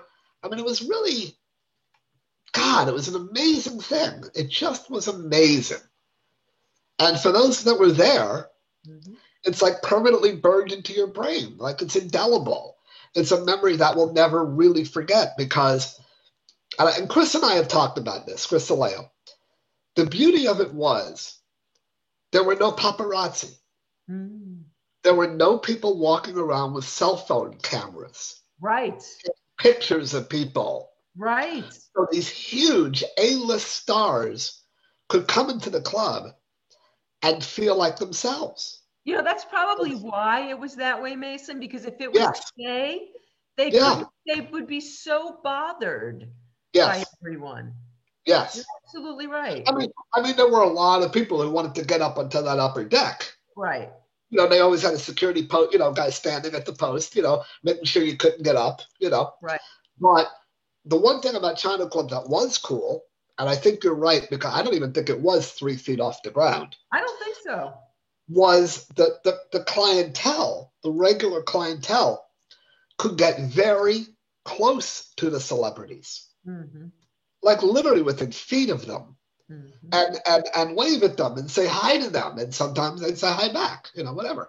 I think that was another unique part of the club, was the fact that the ordinary citizens, so to speak, could almost rub elbows. Almost. It was that close with, you know, mega stars. That doesn't happen anymore either, you know. And there was no bottle service back then, and it didn't have the pretentiousness that it does, you know, today. And I mean, I haven't been inside of a nightclub in I don't even know how many years. I won't even set foot in them. I hate them. You know, I actually kind of despise them. And it's not because I don't drink. It's just because I don't like what it is. But don't you didn't continue going to clubs to hear live music? Yeah, live music I liked. Yeah. And I loved the Beacon Theater. Again, I lived a block away. Right. And I knew like half the security force in the Beacon Theater. So I could go see a show anytime I wanted. I literally could just walk in off the street. Nice. And get like a house seat. I saw Duran Duran and Tower of Power and Earth, Wind and Fire. I mean, I saw some great concerts at the Beacon. But, you know, the dance clubs, nightclubs, I don't think after 95, I don't think I liked them at all. I started going more to lounges, more intimate lounges, where the volume was a little bit lower. The level of intoxication was not quite as large. It was a little bit more sophisticated. I mean, I loved a place called the Merc Bar, which was on Mercer Street. That was one of my favorite places ever. But you know, in 1995, I opened up my own club. Okay, see, I was a mom in 1994, so I missed all of that. Yeah. Okay, so tell us about that. I opened up a nightclub called the Now Bar, Nowbar. It was in a very famous location. There had been a club there called the Milk Bar. Oh, yeah, of course. In the 80s, right on the corner of Leroy Street and 7th Avenue South in the West Village. And I had known the owner of the building, a guy named Jack Lesko, who I believe is still alive today, actually. God, it's got to be in his 80s now, I would imagine. But I believe he's still alive. I've been told by pretty reliable sources that he is still alive. I mean, I have not been in contact with him. But Jack ended up being my landlord there for about 5 years until he sold the building. But I was there for 10 years. I mean, I had a 10-year run from 95 to 05 in that particular space. And we did all kinds of crazy parties. I mean, we did. But didn't you have food? I seem to recall talking to you about food. No food? No, I owned a restaurant.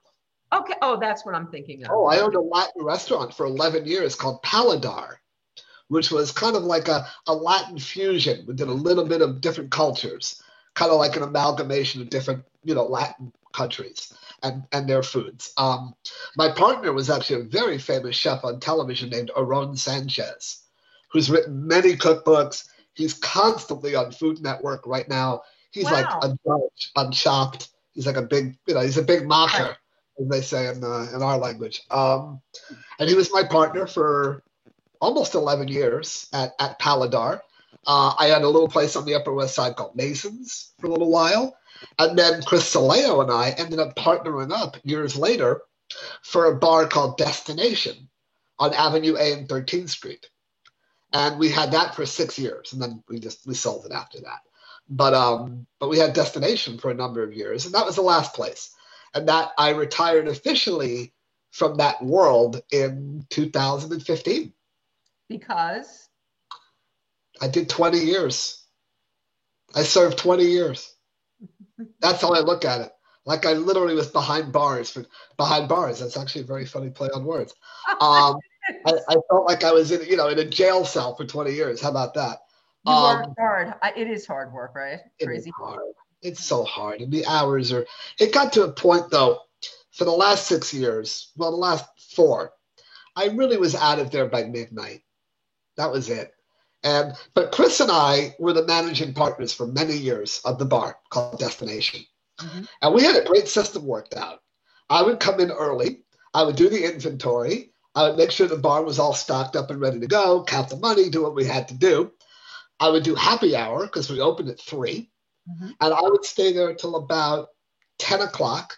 But Chris would come in about 9 o'clock and we'd bullshit for a while and just like hang out and talk to customers. And then we'd high five and Buddy and I would leave and go off on our own. And Chris would hang out till, 12, 1, 2, because Chris is not a big drinker, but he does have a social drink or two, with a customer. He'll do that. But that was something I never did. So at a certain point for me, it just became exhausting, really exhausting. And being around drunk people every day for hours and hours at a time just increasingly became more and more difficult for me.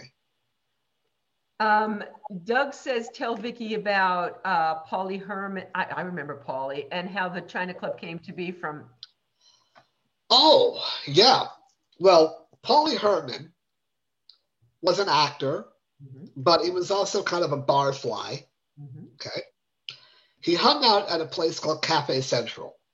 The original Cafe Central, for those who don't know, was on Amsterdam Avenue and 75th. Right around the corner. Isn't that where Bruce worked? Bruce Willis? Bruce worked at Cafe Central. Mm-hmm. And John Goodman was the doorman. Oh, God. Yeah. Okay. Yeah. Back in his young days. Right. And it was filled with a lot of actors from all different walks of life. Theater. Back in the day, there were a lot of soap operas being done in New York. So right. A lot of these young soap opera actors hung out there. And Peter Herrero, who is one of my closest, dearest friends, and his wife, Kim, mm-hmm. who's one of my closest, dearest friends. Peter was a very loving, friendly owner who loved to talk to people and get to know people. Mm-hmm. And Paulie kind of developed a really big black book of names. To use an old term, he had a big Rolodex of names. Yeah. That's a word that we haven't heard in about 30 years, right? This big thing that would sit on your desk and you'd have cards in it looking through it, right? Prehistoric. Oh my God. Anyway, so David Boyd, who was also one of the bartenders and bar managers, was at Cafe Central as well. Mm-hmm. So when David teamed up with Danny Freed and Michael Barrett to ultimately be the third partner in the triumvirate that owned China Club, Paulie Herman came along for the ride. And Paulie knew a lot of celebrities, a lot. And he brought De Niro in there. And he brought Stallone in there. And he brought, I think he might have even brought Duran Duran in there in the early days, mm-hmm. before they were known as being a really big music club, right? So Paulie Herman was incredibly instrumental for making China Club what it was. Wow. However,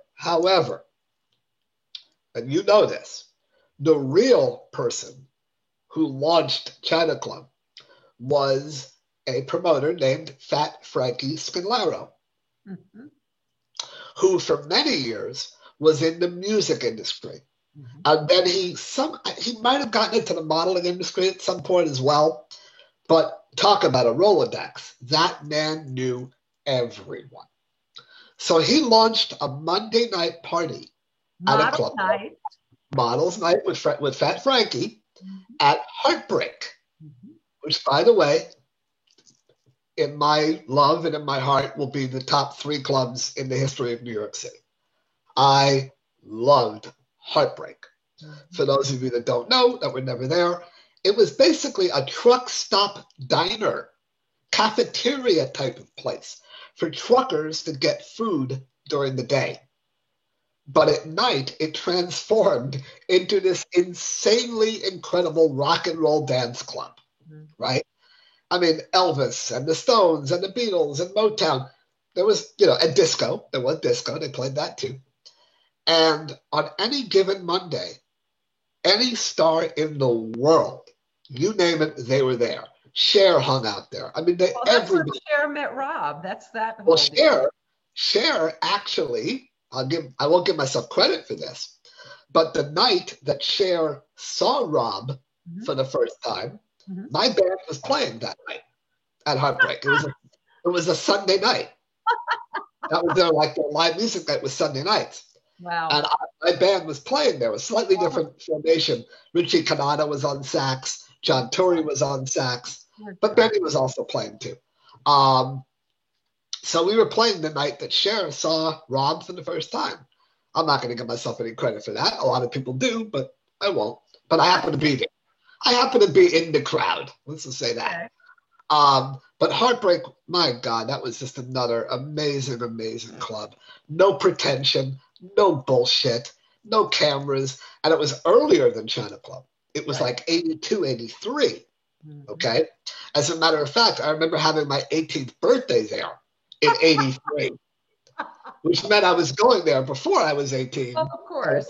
And of course, that wasn't legal, but Lenny, the owner of Heartbreak, sure as hell wasn't going to say no. I mean, he loved me. Well, how great was that we grew up in New York where the legal drinking age was 18, so you never got carded ever. Well, Vicky, do you remember when it was at one very short point? It was 17 at one point, I believe. And then for a very short period of time, it became 19. I remember that. I remember that also. Yes. Maybe it wasn't 17 then. It was 18, and then for a brief moment, it was 19. Yes. And then all of a sudden, it jumped up to 21. Right. But when I was going to another amazing club called the Limelight, okay, I was only 17 and a half years old when I was going to the Limelight. Now, Doug may chime in. Robert said that's where he met you. Yes, we met up in the library, up in the VIP room of Limelight. I do kind of have an interesting story about that one. Okay. I actually lost my virginity to the female bathroom attendant at Limelight. Yes. Bathroom attendant. That's very sexy. Yes, I thought so. She was older. She was 27. All right. She was an older woman, right? She thought I was 21, but I was really only 17 and a half. So I was in there one night, and as people did, and I'm sure you remember, there was no genders in the bathrooms. People just flowed anywhere they wanted to flow. You know what I mean? There might have been an M and a W on the door, but nobody paid attention to that. And I remember I used to go to the ladies' bathroom all the time, right? And I got to know this girl DJ, who was the female bathroom attendant. And she said, are you going to be here all night? I said, yeah, I'm going to be up in the library all night long. So when she got off her shift at like 2 o'clock in the morning, 3 o'clock, she came up and we hung out. And later that weekend, I actually ended up going out to Staten Island and staying with her for 3 days. Wow. So there you go. And the rest is history. So, all right. So Doug said you should tell me about how you guys knew Eddie Murphy back in the day, and then I'll tell you something funny about Eddie. But okay. So years and years and years ago, my mom and I had an idea for a TV show. I think it was called Mason and Company. I think that's what we tentatively called it. And it was going to be very much like the Carol Burnett show, where I'm the star, but I have like a repertory group Right. Really funny people that I would do sketches with. Okay. We have a guest star come in, do a little Q&A with them, and then, have sketches. And my mom and I went around to all the comedy clubs, and Eddie was one of the people that we discovered. Okay, he was not anything. Was this back when he was on Long Island at Eastside Comedy Club? He was living with his parents in Long Island. Correct. And we brought him in to do Mason and Company. And I remember my mom at that time saying to him, she goes, Eddie, you're going to be a star. You're going to be a very big star one day. And he was a young kid. He didn't know. And like 9 or 10 months later, he got SNL. But Eddie slept on my floor in my apartment. Okay, so I was in the Laughter Company that Eddie started in a few years later. Yeah. Okay. He was in with Rosie O'Donnell and Bob Nelson, and Bob Nelson was one of the people too. You know who else we discovered? Nathan Lane. Oh, come on. How? Where at? At a comedy club. He was doing stand-up. Wow. Absolutely. Also, because you're the comedy person, the woman that Elaine was based on.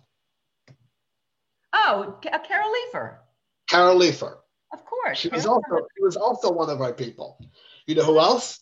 It was a black comedian who ended up becoming a very famous director, but he's dead now. He passed away.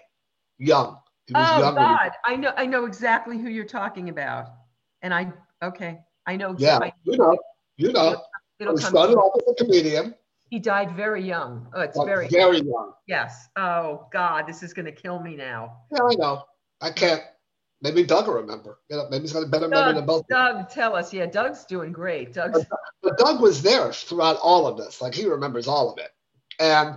But Eddie literally slept on my floor because it got so late one night. We were rehearsing in my living room, the lines and stuff. It got so late one night that the trains weren't running anymore. So we put like a blanket down on the floor and a pillow, and he slept in my bedroom. Wow. Well, I got to tell you something. No human being has ever made me laugh harder in my life. And I haven't seen Eddie maybe now in about 5-6 years, maybe a little bit more. That's not that long, yeah. But anytime I would see Eddie, he would give me a hug and a kiss, and the first words out of his mouth were, "How's your mom?" Aww. Always. Because he remembered that my mom said what she said, that you are going to be a huge star. She was right. That's but right. Can you imagine? I mean, my mother and I, who are not comedians, we're not comedic experts by any stretch of the imagination. What a lineup we picked. Okay, so were you around when Rodney was doing his young comedian specials and stuff? And I saw Bob was on one of those with Sam. Yeah.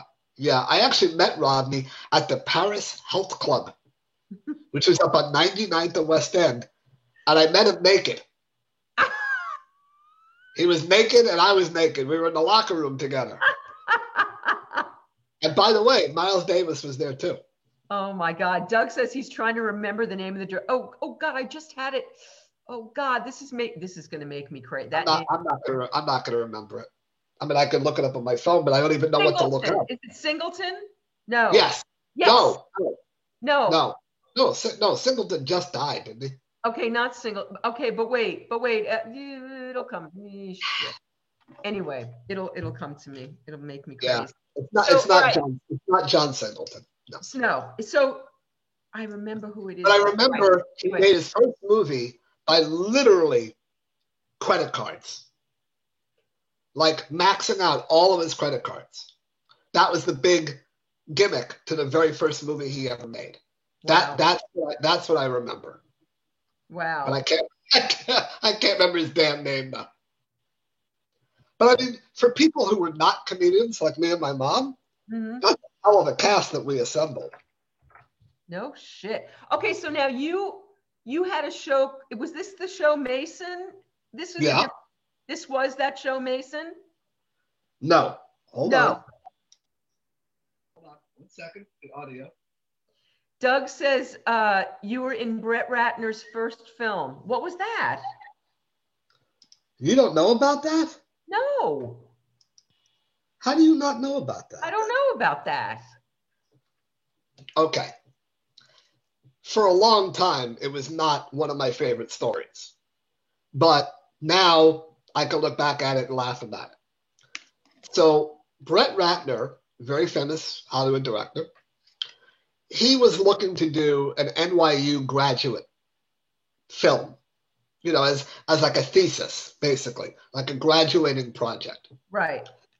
And originally, he wanted to get Anthony Michael Hall to be part of his movie.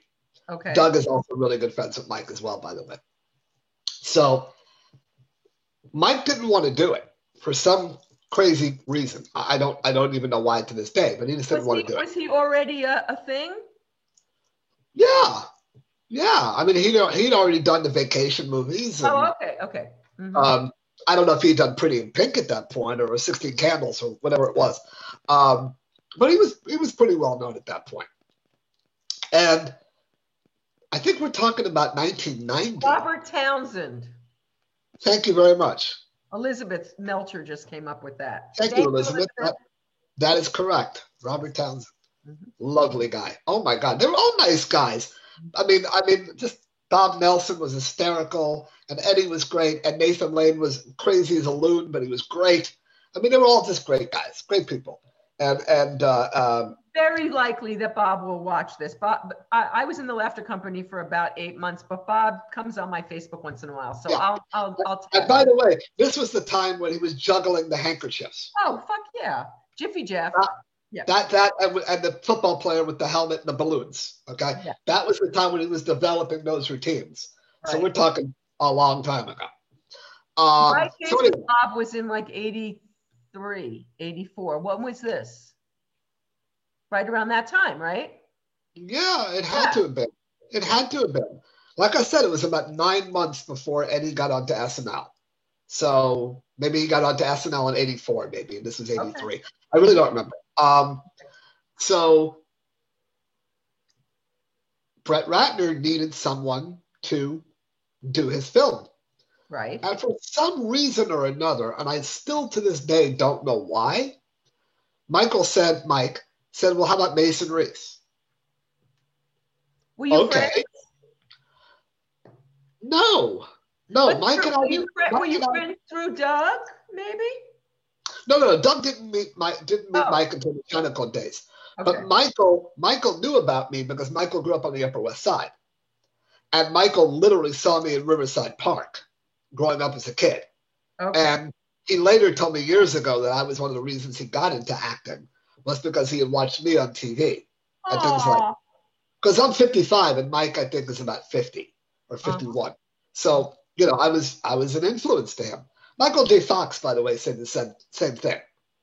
That when he was growing up in Toronto as a young kid, he actually did see me on Toronto television, and I'm one of the reasons why he said he got into show business. Oh, that's so sweet. Yeah, that one almost made me cry when I met him. I was like so touched by that. You know, I met him in China Club too.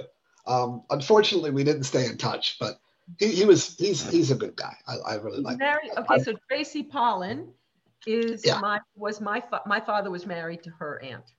Oh, okay. Yeah. She's really good too. So we were little kids. Wow, what a great loving life they have. I mean, they've been together for 100 years, and you know they got the kids, and they're not into like the big Hollywood stardom mentality, and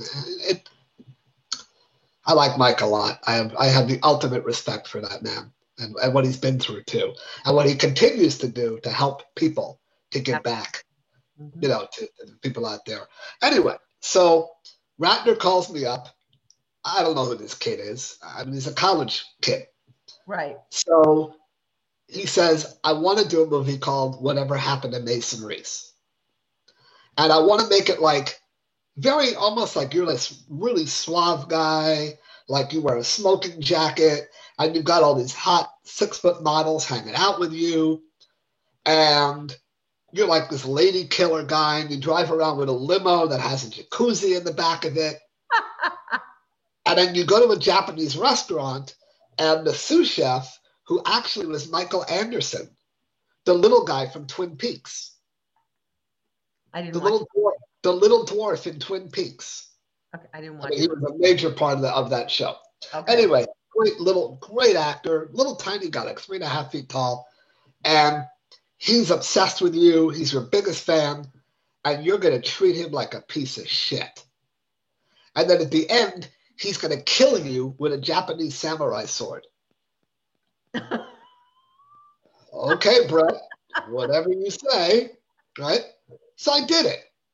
Now, here's the wonky part. Okay. I signed a document saying that this was going to be an NYU graduate film. I'm working for free. It is not intended for professional use. It is literally just a thesis graduation project. Right. Unfortunately, I never got a copy of that document, but I did sign it. And I know what I signed. It was just one little paragraph. So we do it. Unfortunately, on the second day of shooting, I break my leg. We're shooting in the back of a limo, and I'm in the back seat, and the girls are like tumbling and rumbling and kissing me and grabbing me and the whole thing. And at one point, one of the models falls off her chair and lands right on my shin bone. And cracked my shin bone. How much could a model weigh? Say what? How much could a model weigh? I don't know. And the way she landed on me. Enough. And it broke my leg. Oh my God. I could not complete the rest of the project. So they had to do editing and music and shooting around me, and whatever they did, it worked. It was fine. It ended up coming out to be about 9 or 10 minutes in length, and it had some really cool like music, and it had the theme from Shaft, and it looked good. It sounded pretty good. But then Brett decides that for some reason he's going to overdub my voice with Anthony Michael Hall's voice on helium. So Michael ends up sounding like this. His voice is very high. He sounds like this. Right? I don't know what the director's choice on that was, but that's what he decided to do. That's hysterical. Now, let me just make it clear. Brett never came to see me in the hospital. Didn't really care very much about my well-being. And he proceeded to, in many different areas, talk very badly about me. And what did he? Well, he's going to sue me. He's going to sue NYU. And his acting was so bad that I had to overdub his voice, blah, blah, blah. Okay. So Brett and I, for years, had a long-standing feud. Then one day, many years later, Brett became a famous director. And he directed a movie called Rush Hour. Okay? I remember. When Rush Hour was put out on VHS, and then later on DVD, Brett put my movie into the Rush Hour video and the DVD as extra bonus footage. Never paid me a dime. Not a dime. And those movies and DVDs sold a lot. I mean, millions of copies back then of the DVD, the VHS, and good old Mason Reese never received a penny from it. Then many years later, I saw him on Broadway at 83rd Street in New York City, even though he lived in Hollywood, but he was in New York. And I said, Brett, you know damn well I never signed a release for you to use that in any professional capacity. You know that. And he looked at me and goes, oh, you absolutely did.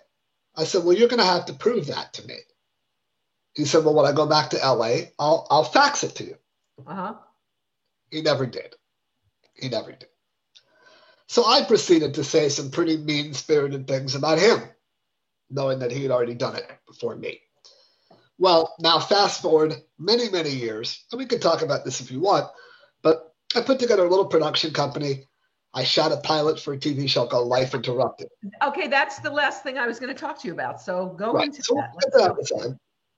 So we needed what's called a color correction company to make all the scenes look exactly the same color-wise and things like that.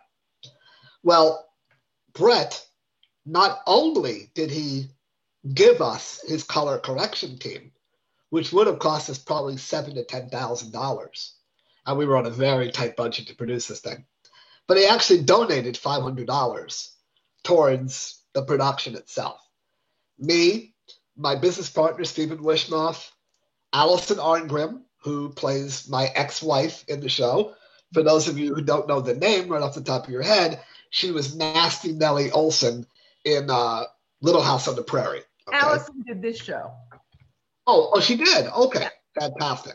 She is a hoot, that woman. I mean, I think I can talk. She can talk circles around me. You know, on my best day, I could never talk as much as she does.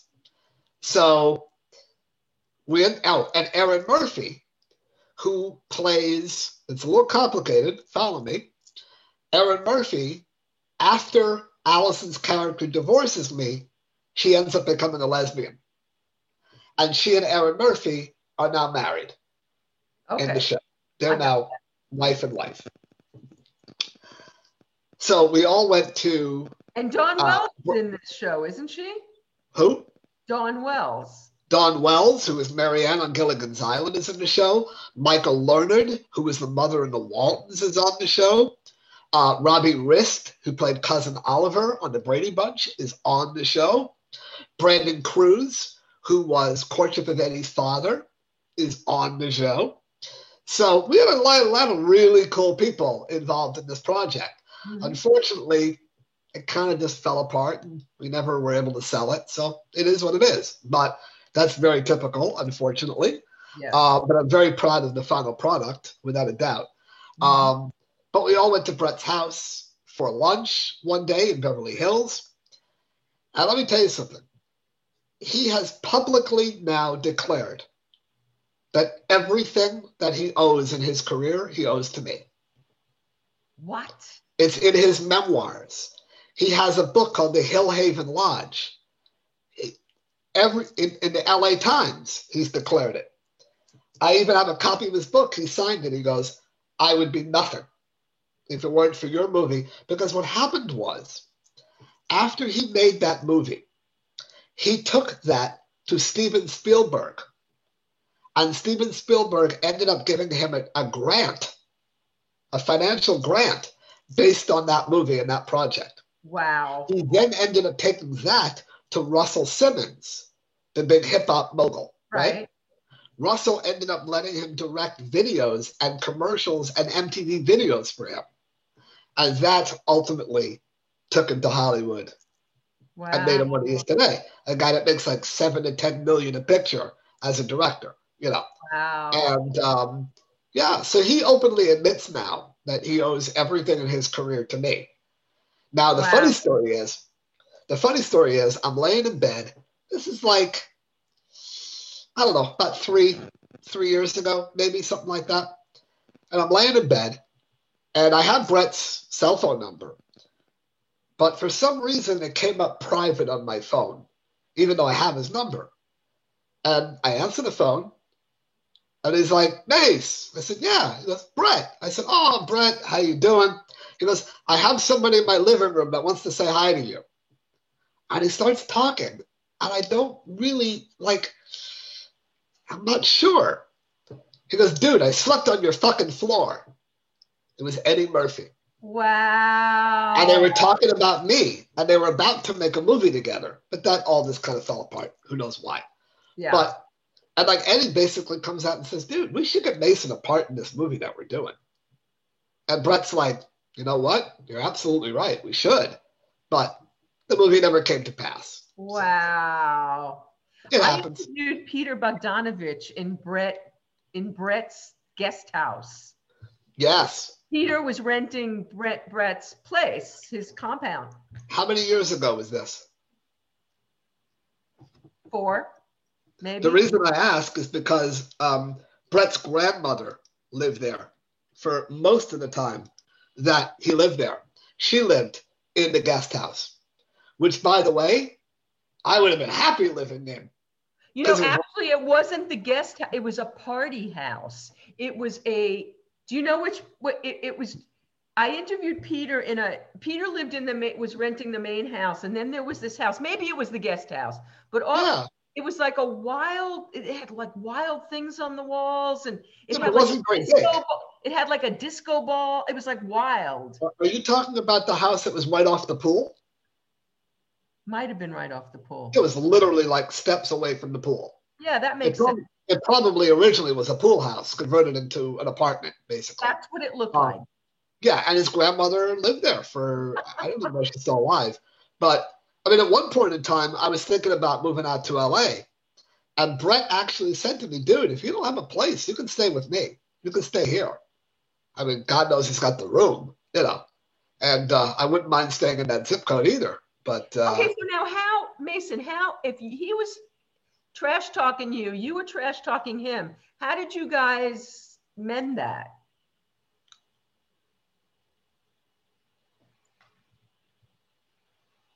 I think just enough years had gone by. And I had heard that he had said something nice about, you know, owing the career to him. And I took a chance in reaching out to him about the color correction team, you know, and asking him for that favor. And I'm just lucky that I got the response that I did. You know, and then I ended up going to one of his birthday parties later. And I mean, I haven't seen him in a couple of years now.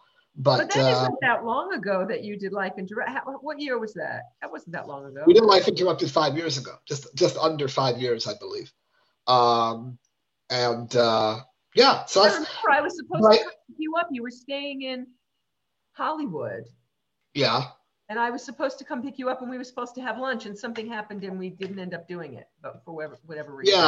Yeah. Well, you know, Brett's a pretty busy dude. You know, he's doing a lot of traveling all over the world, and you know, doing what he does. I was supposed to see you for lunch. Yes, you were staying in Hollywood when you came out. You were doing stuff for Life Interrupted, and we were supposed to go have lunch. And something happened. Yeah, at that time I was staying at an Airbnb on Franklin. That's what it was. Yeah, Franklin, right off of Highland. I was staying at a really nice Airbnb there. I wonder what happened that we didn't get together. I can't remember. I don't remember. I mean, maybe I was in the process of rehearsal or learning my lines or something. I really don't know. We shot that in 4 days. Wow. The pilot, so we did it pretty quick. I mean, we didn't have time to waste, you know. I mean, we're working on a really tight budget. So, I mean, we couldn't do more than 3 takes on anything. I mean, we had to get it nailed. Who directed it? Steven Wishnoff directed it. Did a great job. He wrote it. He executive produced it along with me and my production company. He helped to cast it, you know, just out of the net of people that we all knew, you know. Right. And he directed it. Yeah. I mean, he did a yeoman's job doing it. So we've been talking for 2 hours and 10 minutes. Wow. You're right. So before we go, I was like, and people are hanging with us. They've been with us this whole time. Wonderful. Do we have any questions that we can answer or anything? All right. So I've been kind of looking at the thread as I've been kind of pulling things out. But, Doug's already gotten enough airtime. The hell with him. Well, I don't want to like read through the whole thread because it'll take me a half hour to do it. It's a lot of comments. But I'll do that later. What I'm going to ask you to do is if you go through the thread later and just answer people. Sure. That'd be great. So, all right. So, but what I want to ask you is, you've done all this stuff. You've lived this life. You know all these people. Is there something? Is there something you haven't done? Is there something you still want to do? Are you done? Well, what? No. Well, for a while, I thought in my heart that I was. Not selling Life Interrupted, I'm not gonna lie, was like a horse mule kick to the gut. There was a lot of blood, sweat, and tears. A little bit of money also put in by me. Is Buddy named after Buddy Rich? Sorry, Tone, I just caught that one. Yes. His name is Buddy Rich Reese. That's his full name. That's what it says on his dog tag, Buddy Rich Reese. I was actually going to name him Bonham. But I didn't think anybody would understand it. You know, how do you spell that? Bonham? What does that mean? You know, so I just went with Buddy. Yeah. It's easy. But yes, he was named after Buddy Rich. Very good. Whoever said that. Tony Vincent. You know Tony. So I really, I mean, I was basically retiring from the bar business, you know, at that point too, 2015, right around there. You know, Stephen had created this wonderful concept for a show. I was incredibly excited about it. I loved working with the people that I did. It was an honor and privilege to work with them. I didn't get to work with Michael Learned one-on-one, but I did a wonderful scene with Dawn Wells in the bar, and I did a really great scene where I'm hungover and like hair is all disheveled with Allison, and that was fantastic. Just a sidebar, Michael Learned was scheduled to be here when we went into lockdown. He was my next guest. She's on my banner when we went into lockdown. Yeah. Anyway. I just want to tell you a very quick story about Michael. If she ever does the show, maybe you can bring her up to this show. Yeah. So all Michael had to do in the premiere of Life Interrupted, in the pilot, was this one little 2-minute scene. She plays Erin Murphy's mother. Okay. All she had to do was walk into the bar. She has a brief interaction with Allison, a couple of quick little funny lines, a throwaway line, and then she walks off frame. 2 minutes tops. Right. We had a makeup room set up where we actually shot at the Mint in LA. I know. We rented the Mint for 2 days. And let me tell you something, we did an amazing job on that place. Set decorating, lighting. It ends up looking much bigger than it really is. And it looks more like a neighborhood pub than it does like a live music, you know, type of place. Right. So Michael had a fairly early call, you know, to show up, maybe 9 o'clock, you know, not as early as us. I was there by 6:30, 6:45, because I was also executive producing. Even though I wasn't in the scene, I was there. Right. So Michael's sitting there. She came in her own clothing, which was very appropriate we wanted her to be like an Upper East Side snooty, waspy bitch, basically, you know, who hated Allison's character, hates her, and has never met me before, but has not heard anything good about me, honestly. And Michael sat in the dressing room, makeup room, for hours upon hours upon hours. She probably did not get onto set till about 4 o'clock in the afternoon. Wow. And that woman did not say a word. Wow. She never called Stephen into the room. When am I going to, work? When am I going to do my job? You're not paying me diddly shit. Everyone got paid $100 a day for their work because we were shooting at what they call SAG New Media. So on the promise, if we sold it, they would get paid. Right. But just for their work alone, $100 a day. Cash money, whatever. What does that do? Buy 5 gallons of gas? Basically. And a taco. That's basically what it buys you. So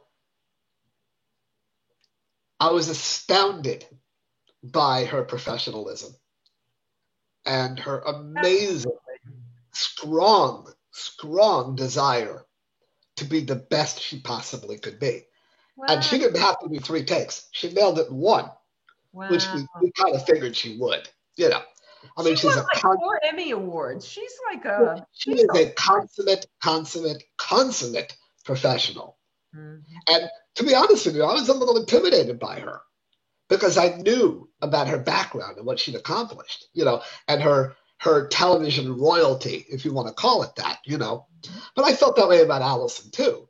I mean, you're talking about royalty in the television sitcom world, Well, Dawn Wells as well. Come on, Marianne. Dude. And let me tell you something. Way before I ever met Dawn Wells, I was always a Marianne guy. Always. Ginger was pretty. Evening at her house at a little dinner party. She's the best. She's a wonderful, wonderful, wonderful lady. She actually wanted me to come over to the house and play poker. But, nickel and dime, it was really, really low stakes. And I wanted to. Like, how cool would that be to play poker with Dawn Wells? But it never ended up happening. So, unfortunately. But if you ever do interview Michael, please, if you remember, just give her my love. Of course I'll remember. I absolutely will. I mean, and we're friends on Facebook now, and I comment on some of her posts. And I didn't even know she was on Facebook. Oh, wow. She is. She absolutely is. And every time I send her hearts and she sends me hearts and kisses back. And I just had this beautiful photo with me on the set with her. And Dawn too. I have a great photo with me and Dawn, which I treasure. I have a great photo with Dawn also, which whenever I post the picture with Dawn, it gets more likes than anything I ever post with anyone. Everyone loved Marianne. Everybody was in love with her. How could you not be? So she looks amazing anyway. Yeah. And she's 78 or 79 now, I believe. Fantastic. She looks amazing. She actually might be 80 now. She might have just turned 80. But to answer the initial question, which I actually do remember, before we take our little detour, when Life Interrupted did not sell, it hurt really bad. Instead of being a professional about it and realizing that 1 out of 1,000 pilots gets picked up, I took it hard. I really did. It was an emotional blow, not to my ego, but just to my soul, really, because I had put so much effort and heart into it. And I look back at the pilot, and I'm very critical of my own particular performance. There are moments I think I could have done better, but I literally had to scrape off 30 years of rust. Like, I had not spoken written dialogue since maybe 1984, I think. That was like the last project I really did. So that's a lot. That's a lot. But I'm still very proud of ultimately what we did. We entered Life Interrupted into independent film festivals all over the country. We won 19 laurels, including Best Web Show. I won 2 for Best Actor. Nice. Which is incredible. Allison won 2. We won for Best Theme Song, which was co-written by Stephen and Robbie Rist. I'm sure you know Robbie's an amazing musician. I'm sure you know that. I do know this indeed. He's an incredibly talented. I actually want to get Robbie on the show. I think I almost had him scheduled once. I have to get back in touch with him.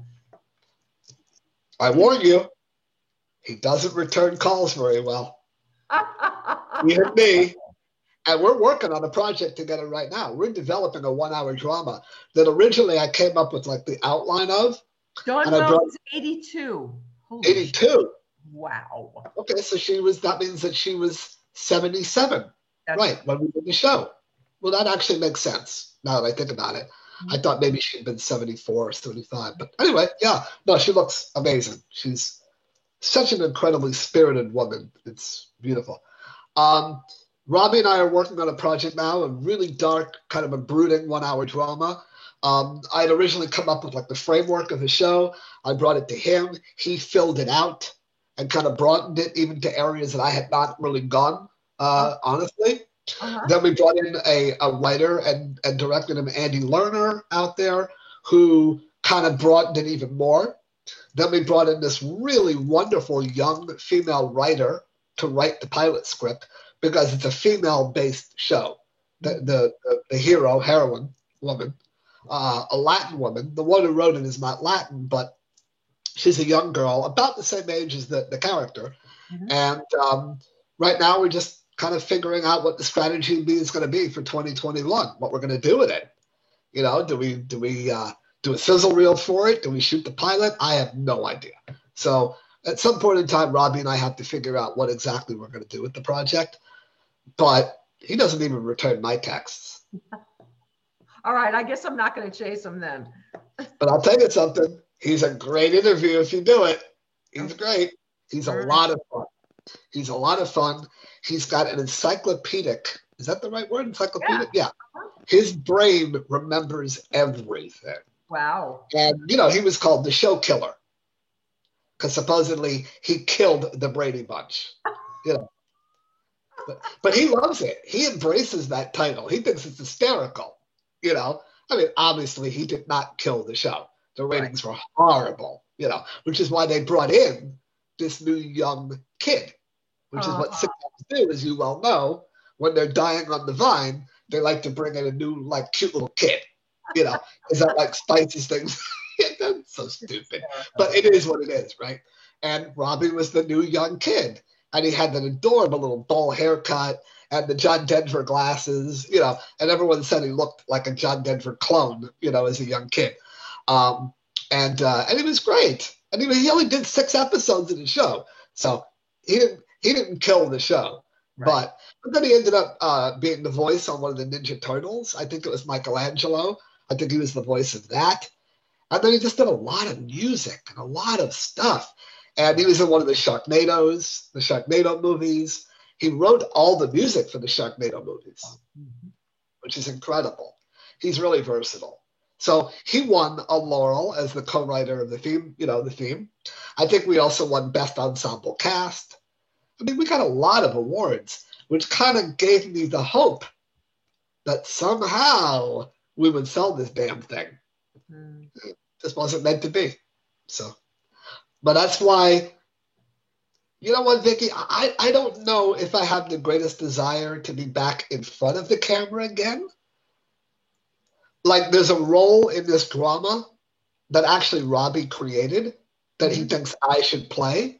And it's kind of like a little bit of comic relief. I actually play a bartender and like a really like happy, glad-handed type of bartender who tells a joke and like is really funny in the midst of this really dark drama, right? I mean, I would do that. I would do like one scene every now and then, but I don't want to necessarily be the star of a show. I don't know if I want all that weight on my shoulders, to be honest with you. I get it. But I did briefly discuss with you before we came on, and within the last few days, I am thinking about doing a Facebook Live show, or perhaps a YouTube show, or we could do the Facebook Live, and that could be recorded and then ultimately uploaded to YouTube. Well, that's what's going to happen with this. It will live on Facebook, and then tonight it'll go up on YouTube. Yeah, well, a good friend of mine, Steve Grillo, who was Howard Stern's intern for years in the beginning of Howard's run, when they first went to K-Rock in New York City. Steven was his intern, his number one guy. Well, Steven owns his own network now called the Aftershock XL network. And they're on Spotify, SoundCloud, Apple. They have a channel on YouTube with, and they're getting subscribers. They're slowly building their brand. They have 4 shows on their network now, and Steve and I are talking about maybe me being the 5th show. Nice. So am I going to make money from it? Probably not, but the show centers around former child stars. So, and I certainly have a big pool to fish from, and go fishing in that pond. Right. We'll see. Again, that wouldn't happen until next year. Maybe the springtime. I don't know. We'll see how long it takes, but I'm not in a hurry. So that's it. Well, Mason, I'm so glad. We talked about doing this. You were scheduled to do this with me a long time ago. When I was in LA. I think I was either going to have you do it when I came to New York and we were going to do it there. Do it live in person.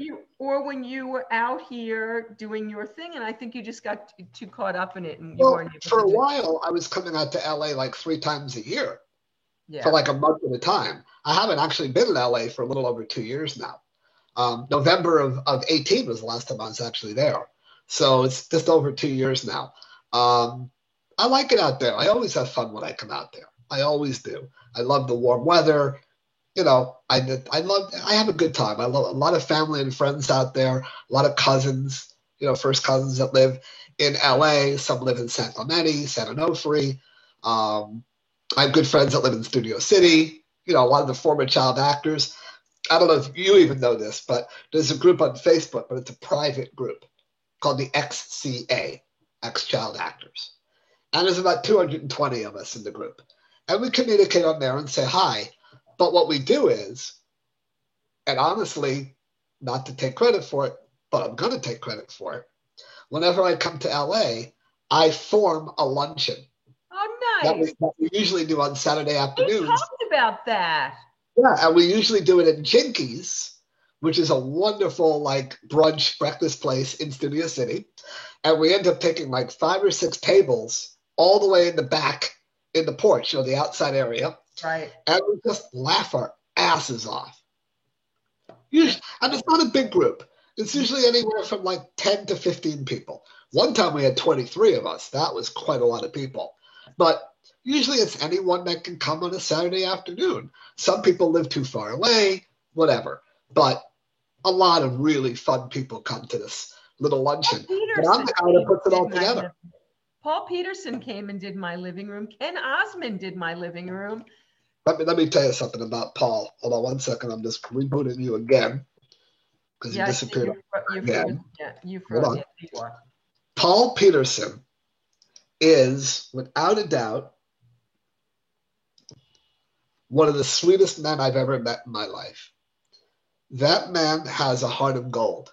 Mm-hmm. And single-handedly, with very little help, by the way, he has put so many protections in place for child actors. Mm-hmm. I mean, he was instrumental in putting laws in place. I mean, he's probably spent half of his life up in Sacramento, California with the state legislature. Mm-hmm. Because at one period of time, I can't speak about it now, but at one period of time, there were more laws in place to protect a dog than there was to protect a kid actor. They actually could work a kid actor harder than a dog.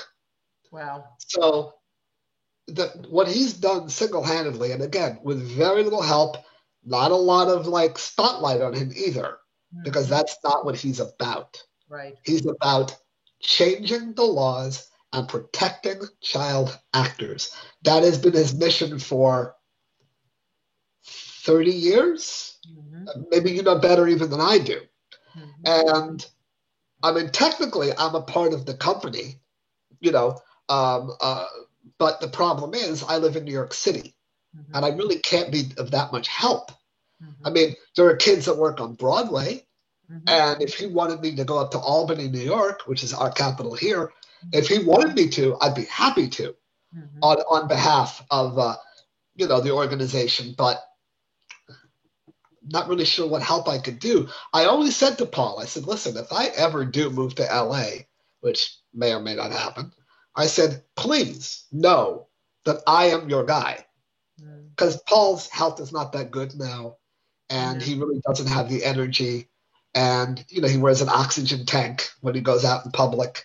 It's getting harder and harder for him to move and to get around.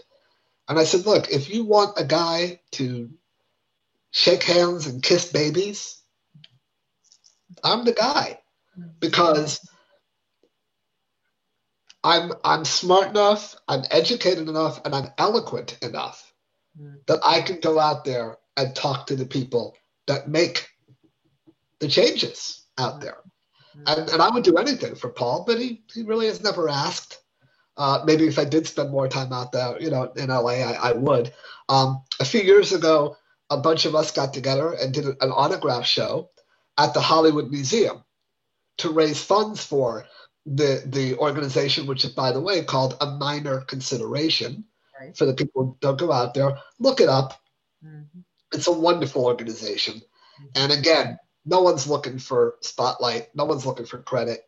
No one's looking to make money off of it. It is a complete nonprofit organization. And it helps kid actors. But the one thing that Paul really brought to the table was the fact that Paul had been an alcoholic, that he had been a drug abuser in his younger life. And he counseled so many child actors that are in the business that either had fallen down that rabbit hole or were about to fall off the cliff. And he talked them down from the ledge, so to speak. And that was the beauty of Paul, was that he was able to talk to anyone and everyone because he'd been there and done it. And he knew it. And he understood sometimes the pitfalls that can happen to a lot of people in our business. And that's no reflection on the people in the business.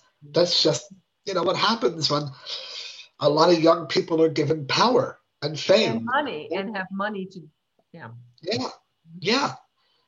But that it's a sad subject. And there was a documentary film that was made. I don't actually know really if anything was done with it. I know that John Travolta's brother, named Joey Travolta, was the guy that we used his studio and his offices. But I don't know if the film was ever completed. But I was asked to do the film. And I said, but wait a minute. I've never had a drink in my life. I've never done drugs. They said, no, that's exactly why we do want you to do the film. Because we want you to speak from your truth and explain to the public out there that really are naive and have no concept that there is a way to get through the tunnel and out to the other side without falling into that hole and without going through that disparity. I've just never been through it. So they wanted to use me as kind of like the counterweight to say, look, guys, it's possible. You can come out the other end of this thing relatively unscarred. I mean, mentally, I'm as screwy as anybody on the planet. But, drugs and alcohol were just not my thing. For me, it was Entenmann's and pizza and, fried foods. And, I wouldn't give for a slice of New York pizza. I would kill for a piece of New York. Yeah, it's the best.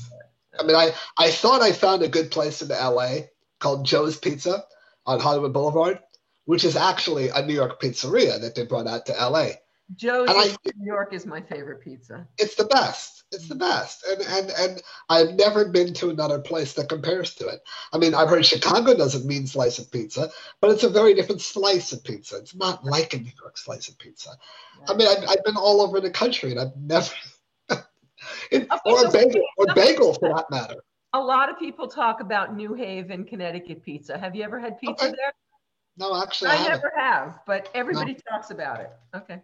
Next time, if I'm in that area, I mean, I've been to places in Brooklyn.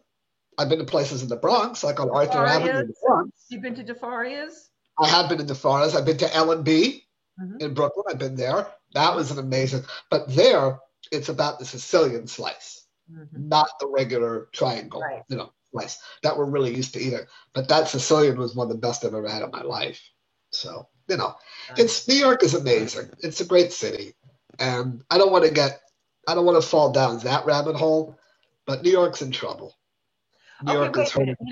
We've been talking for over 2.5 hours, but I have to ask you a last question. Yeah, please. You've seen Shooting the Shit, so you know that I have the COVID crazies that are my people. How have you been faring through this? Well, okay. So first I want to say, I've had some problems with my lower back. I have arthritis in my L4, L5, L3, 4, 5. So I actually have a mobility scooter that I kind of like drive around. It's got a basket so I can go shopping. It's actually got a little basket in the front. You showed one of the pictures, I think, in your banner, right? And the last time we had lunch, you were driving around in it. Yeah. Right.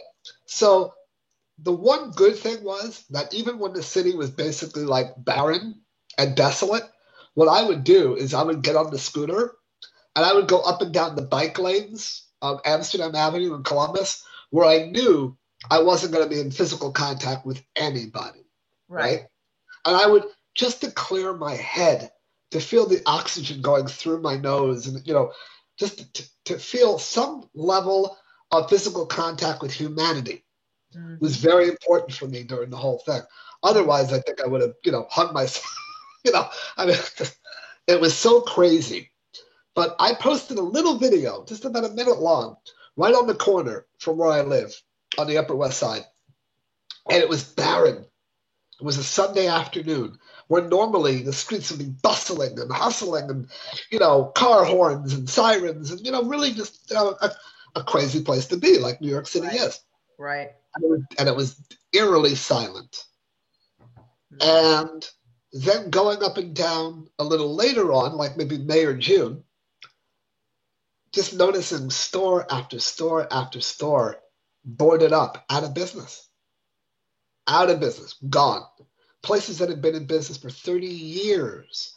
There's a restaurant that I love called La Caridad on 77, 78th. I cannot believe La Caridad is closed. I know. I mean, how many decades was that place there? Way more than we're talking probably 70 years for La Caridad. It's gone because they couldn't afford to pay the rent. Because New York City has such exorbitant rents anyway, you know. Yeah. And then when you're making no money and all you can do is delivery and, you know, takeout. Yeah. You can't. And I know that LA's in lockdown right now. A good friend of mine, Matthew, just lost his job. He was running a place in Beverly Hills. He got laid off. I mean, there's just nothing you can do, you know. I haven't been able to work since March. Most of us have been out of work since March. Yeah, it's devastating. And, you know, of course, I can only speak for New York, but I mean, just to walk around the streets, or in my case, scoot around the streets, and just see so many places out of business and gone. And they're never going to come back. No. And then theater, gone. I mean, who knows if it's even going to come back in 2021? They're saying maybe late summer, fall, maybe. Right. You know, it depends on the vaccine. It depends on the vaccine. Right. It depends on the success of the vaccine. I mean, I'm sure every theater actor is going to want to take that vaccine if they can, you know, if it ends up being vetted and safe and secure to take. Hold on one second. I'm just going to reboot you, but I'll look in the camera. We can still see you, but actually that, you know, they found out today that 2 of the people that took it yesterday, the 2 of the first people in London, had an allergic reaction. Horrible allergic reactions. Yeah. And I believe that was the Pfizer vaccine, if I'm not mistaken. Yeah, it is. Well, that's scary. You know, I was that carry EpiPens, that have anaphylactic, they're not going to probably be able to take the vaccine. Okay, so people who basically live with seizures. Well, people who are allergic to like peanuts and they carry an EpiPen. Right. Peanuts, bee stings, and all things like that. Right. Okay, so not epileptic people. No, I don't believe so. Okay. Well, again, you know, people talk about New York. And I love New York, and it's the greatest city in the world as far as I'm concerned. Yeah. However, we're, to use a boxing analogy, we're kind of in a standing 8 count right now. We got knocked down to the canvas really hard, and we're not really up yet. You know, they're still counting us, and I think it's going to be 3 to 5 years, honestly, before New York City makes an economic comeback and a spiritual comeback. Mm-hmm. I don't think it'll take that long for this spiritual comeback. New Yorkers are very resilient. I agree. So I agree. I hope it's not that. I hope it's not that long. I hope so too. But I will say one thing, at least in my little neck of the woods, the Upper West Side, when I would go on my scooter and scoot around for 30 to 60 minutes, you know, just to, like I said, to get fresh air, I can honestly say that out of the hundreds and hundreds of people that I saw walking, bicycling, whatever they were doing, they were all wearing masks. Great. So that made me feel good. I heard about some parties in Chelsea and down by the river where people were congregating in the little parks over there, and they were not. That was a little discouraging. But, you know, then you read about all over the country where people are just, they don't give a fuck. Because it ain't nothing but the flu.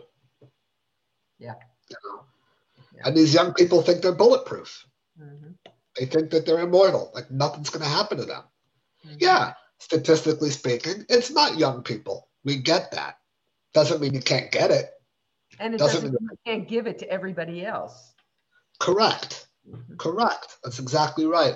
And when I heard that 7 million people flew over Thanksgiving, I was like, oh, God. Oh, my God. I know. You're assholes. You're nuts. I mean, you know, right? My girlfriend, who's right now in Pittsburgh, her family lives in Boston. For the last 2 Christmases, I have flown to Boston to be with her family at Christmas. Not this year. Sorry. You know, she's going to go. she's actually going to take the Greyhound bus and go, but I'm not going. Mm-hmm. And I said, I hope you understand. It's nothing to do with you or your parents, but I'm not going to take that chance. I'm just not going to do it. Mm-hmm. So it's brutal. Mason. Well, I hope that we have good news and miracles to talk about the next time we chat. Yes, that would be nice. But let me know if there's any way I can help you as you're getting yourself set up on your yes. Yes, well, I did reach out to you for a couple of words of advice. The nice thing is that if all I'm doing is a Facebook Live, I don't really need my friend Steve to do that, obviously. But if I do want to do like an actual podcast then, where I have a producer and a graphics guy and someone to balance the sound and, make it look professional, switch it from one camera to another, that kind of thing, like he's doing for these other shows, then obviously I would reach out to Steve and we would, figure something out. But we'll see. Well, I wish you great luck with it no matter what it is. And don't give up on it. You never know what'll happen. Almost 2 hours and 45 minutes. Almost. Wow. I've the only show I've done this long, I think, was with Lee Sklar. I think that's the longest show I ever did.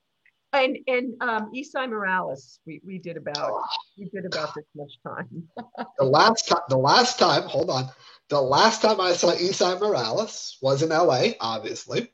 Yeah. We have a very good mutual friend named Sammy Phillips, who was at Penthouse Pet back, I think, in 1990. Maybe 92.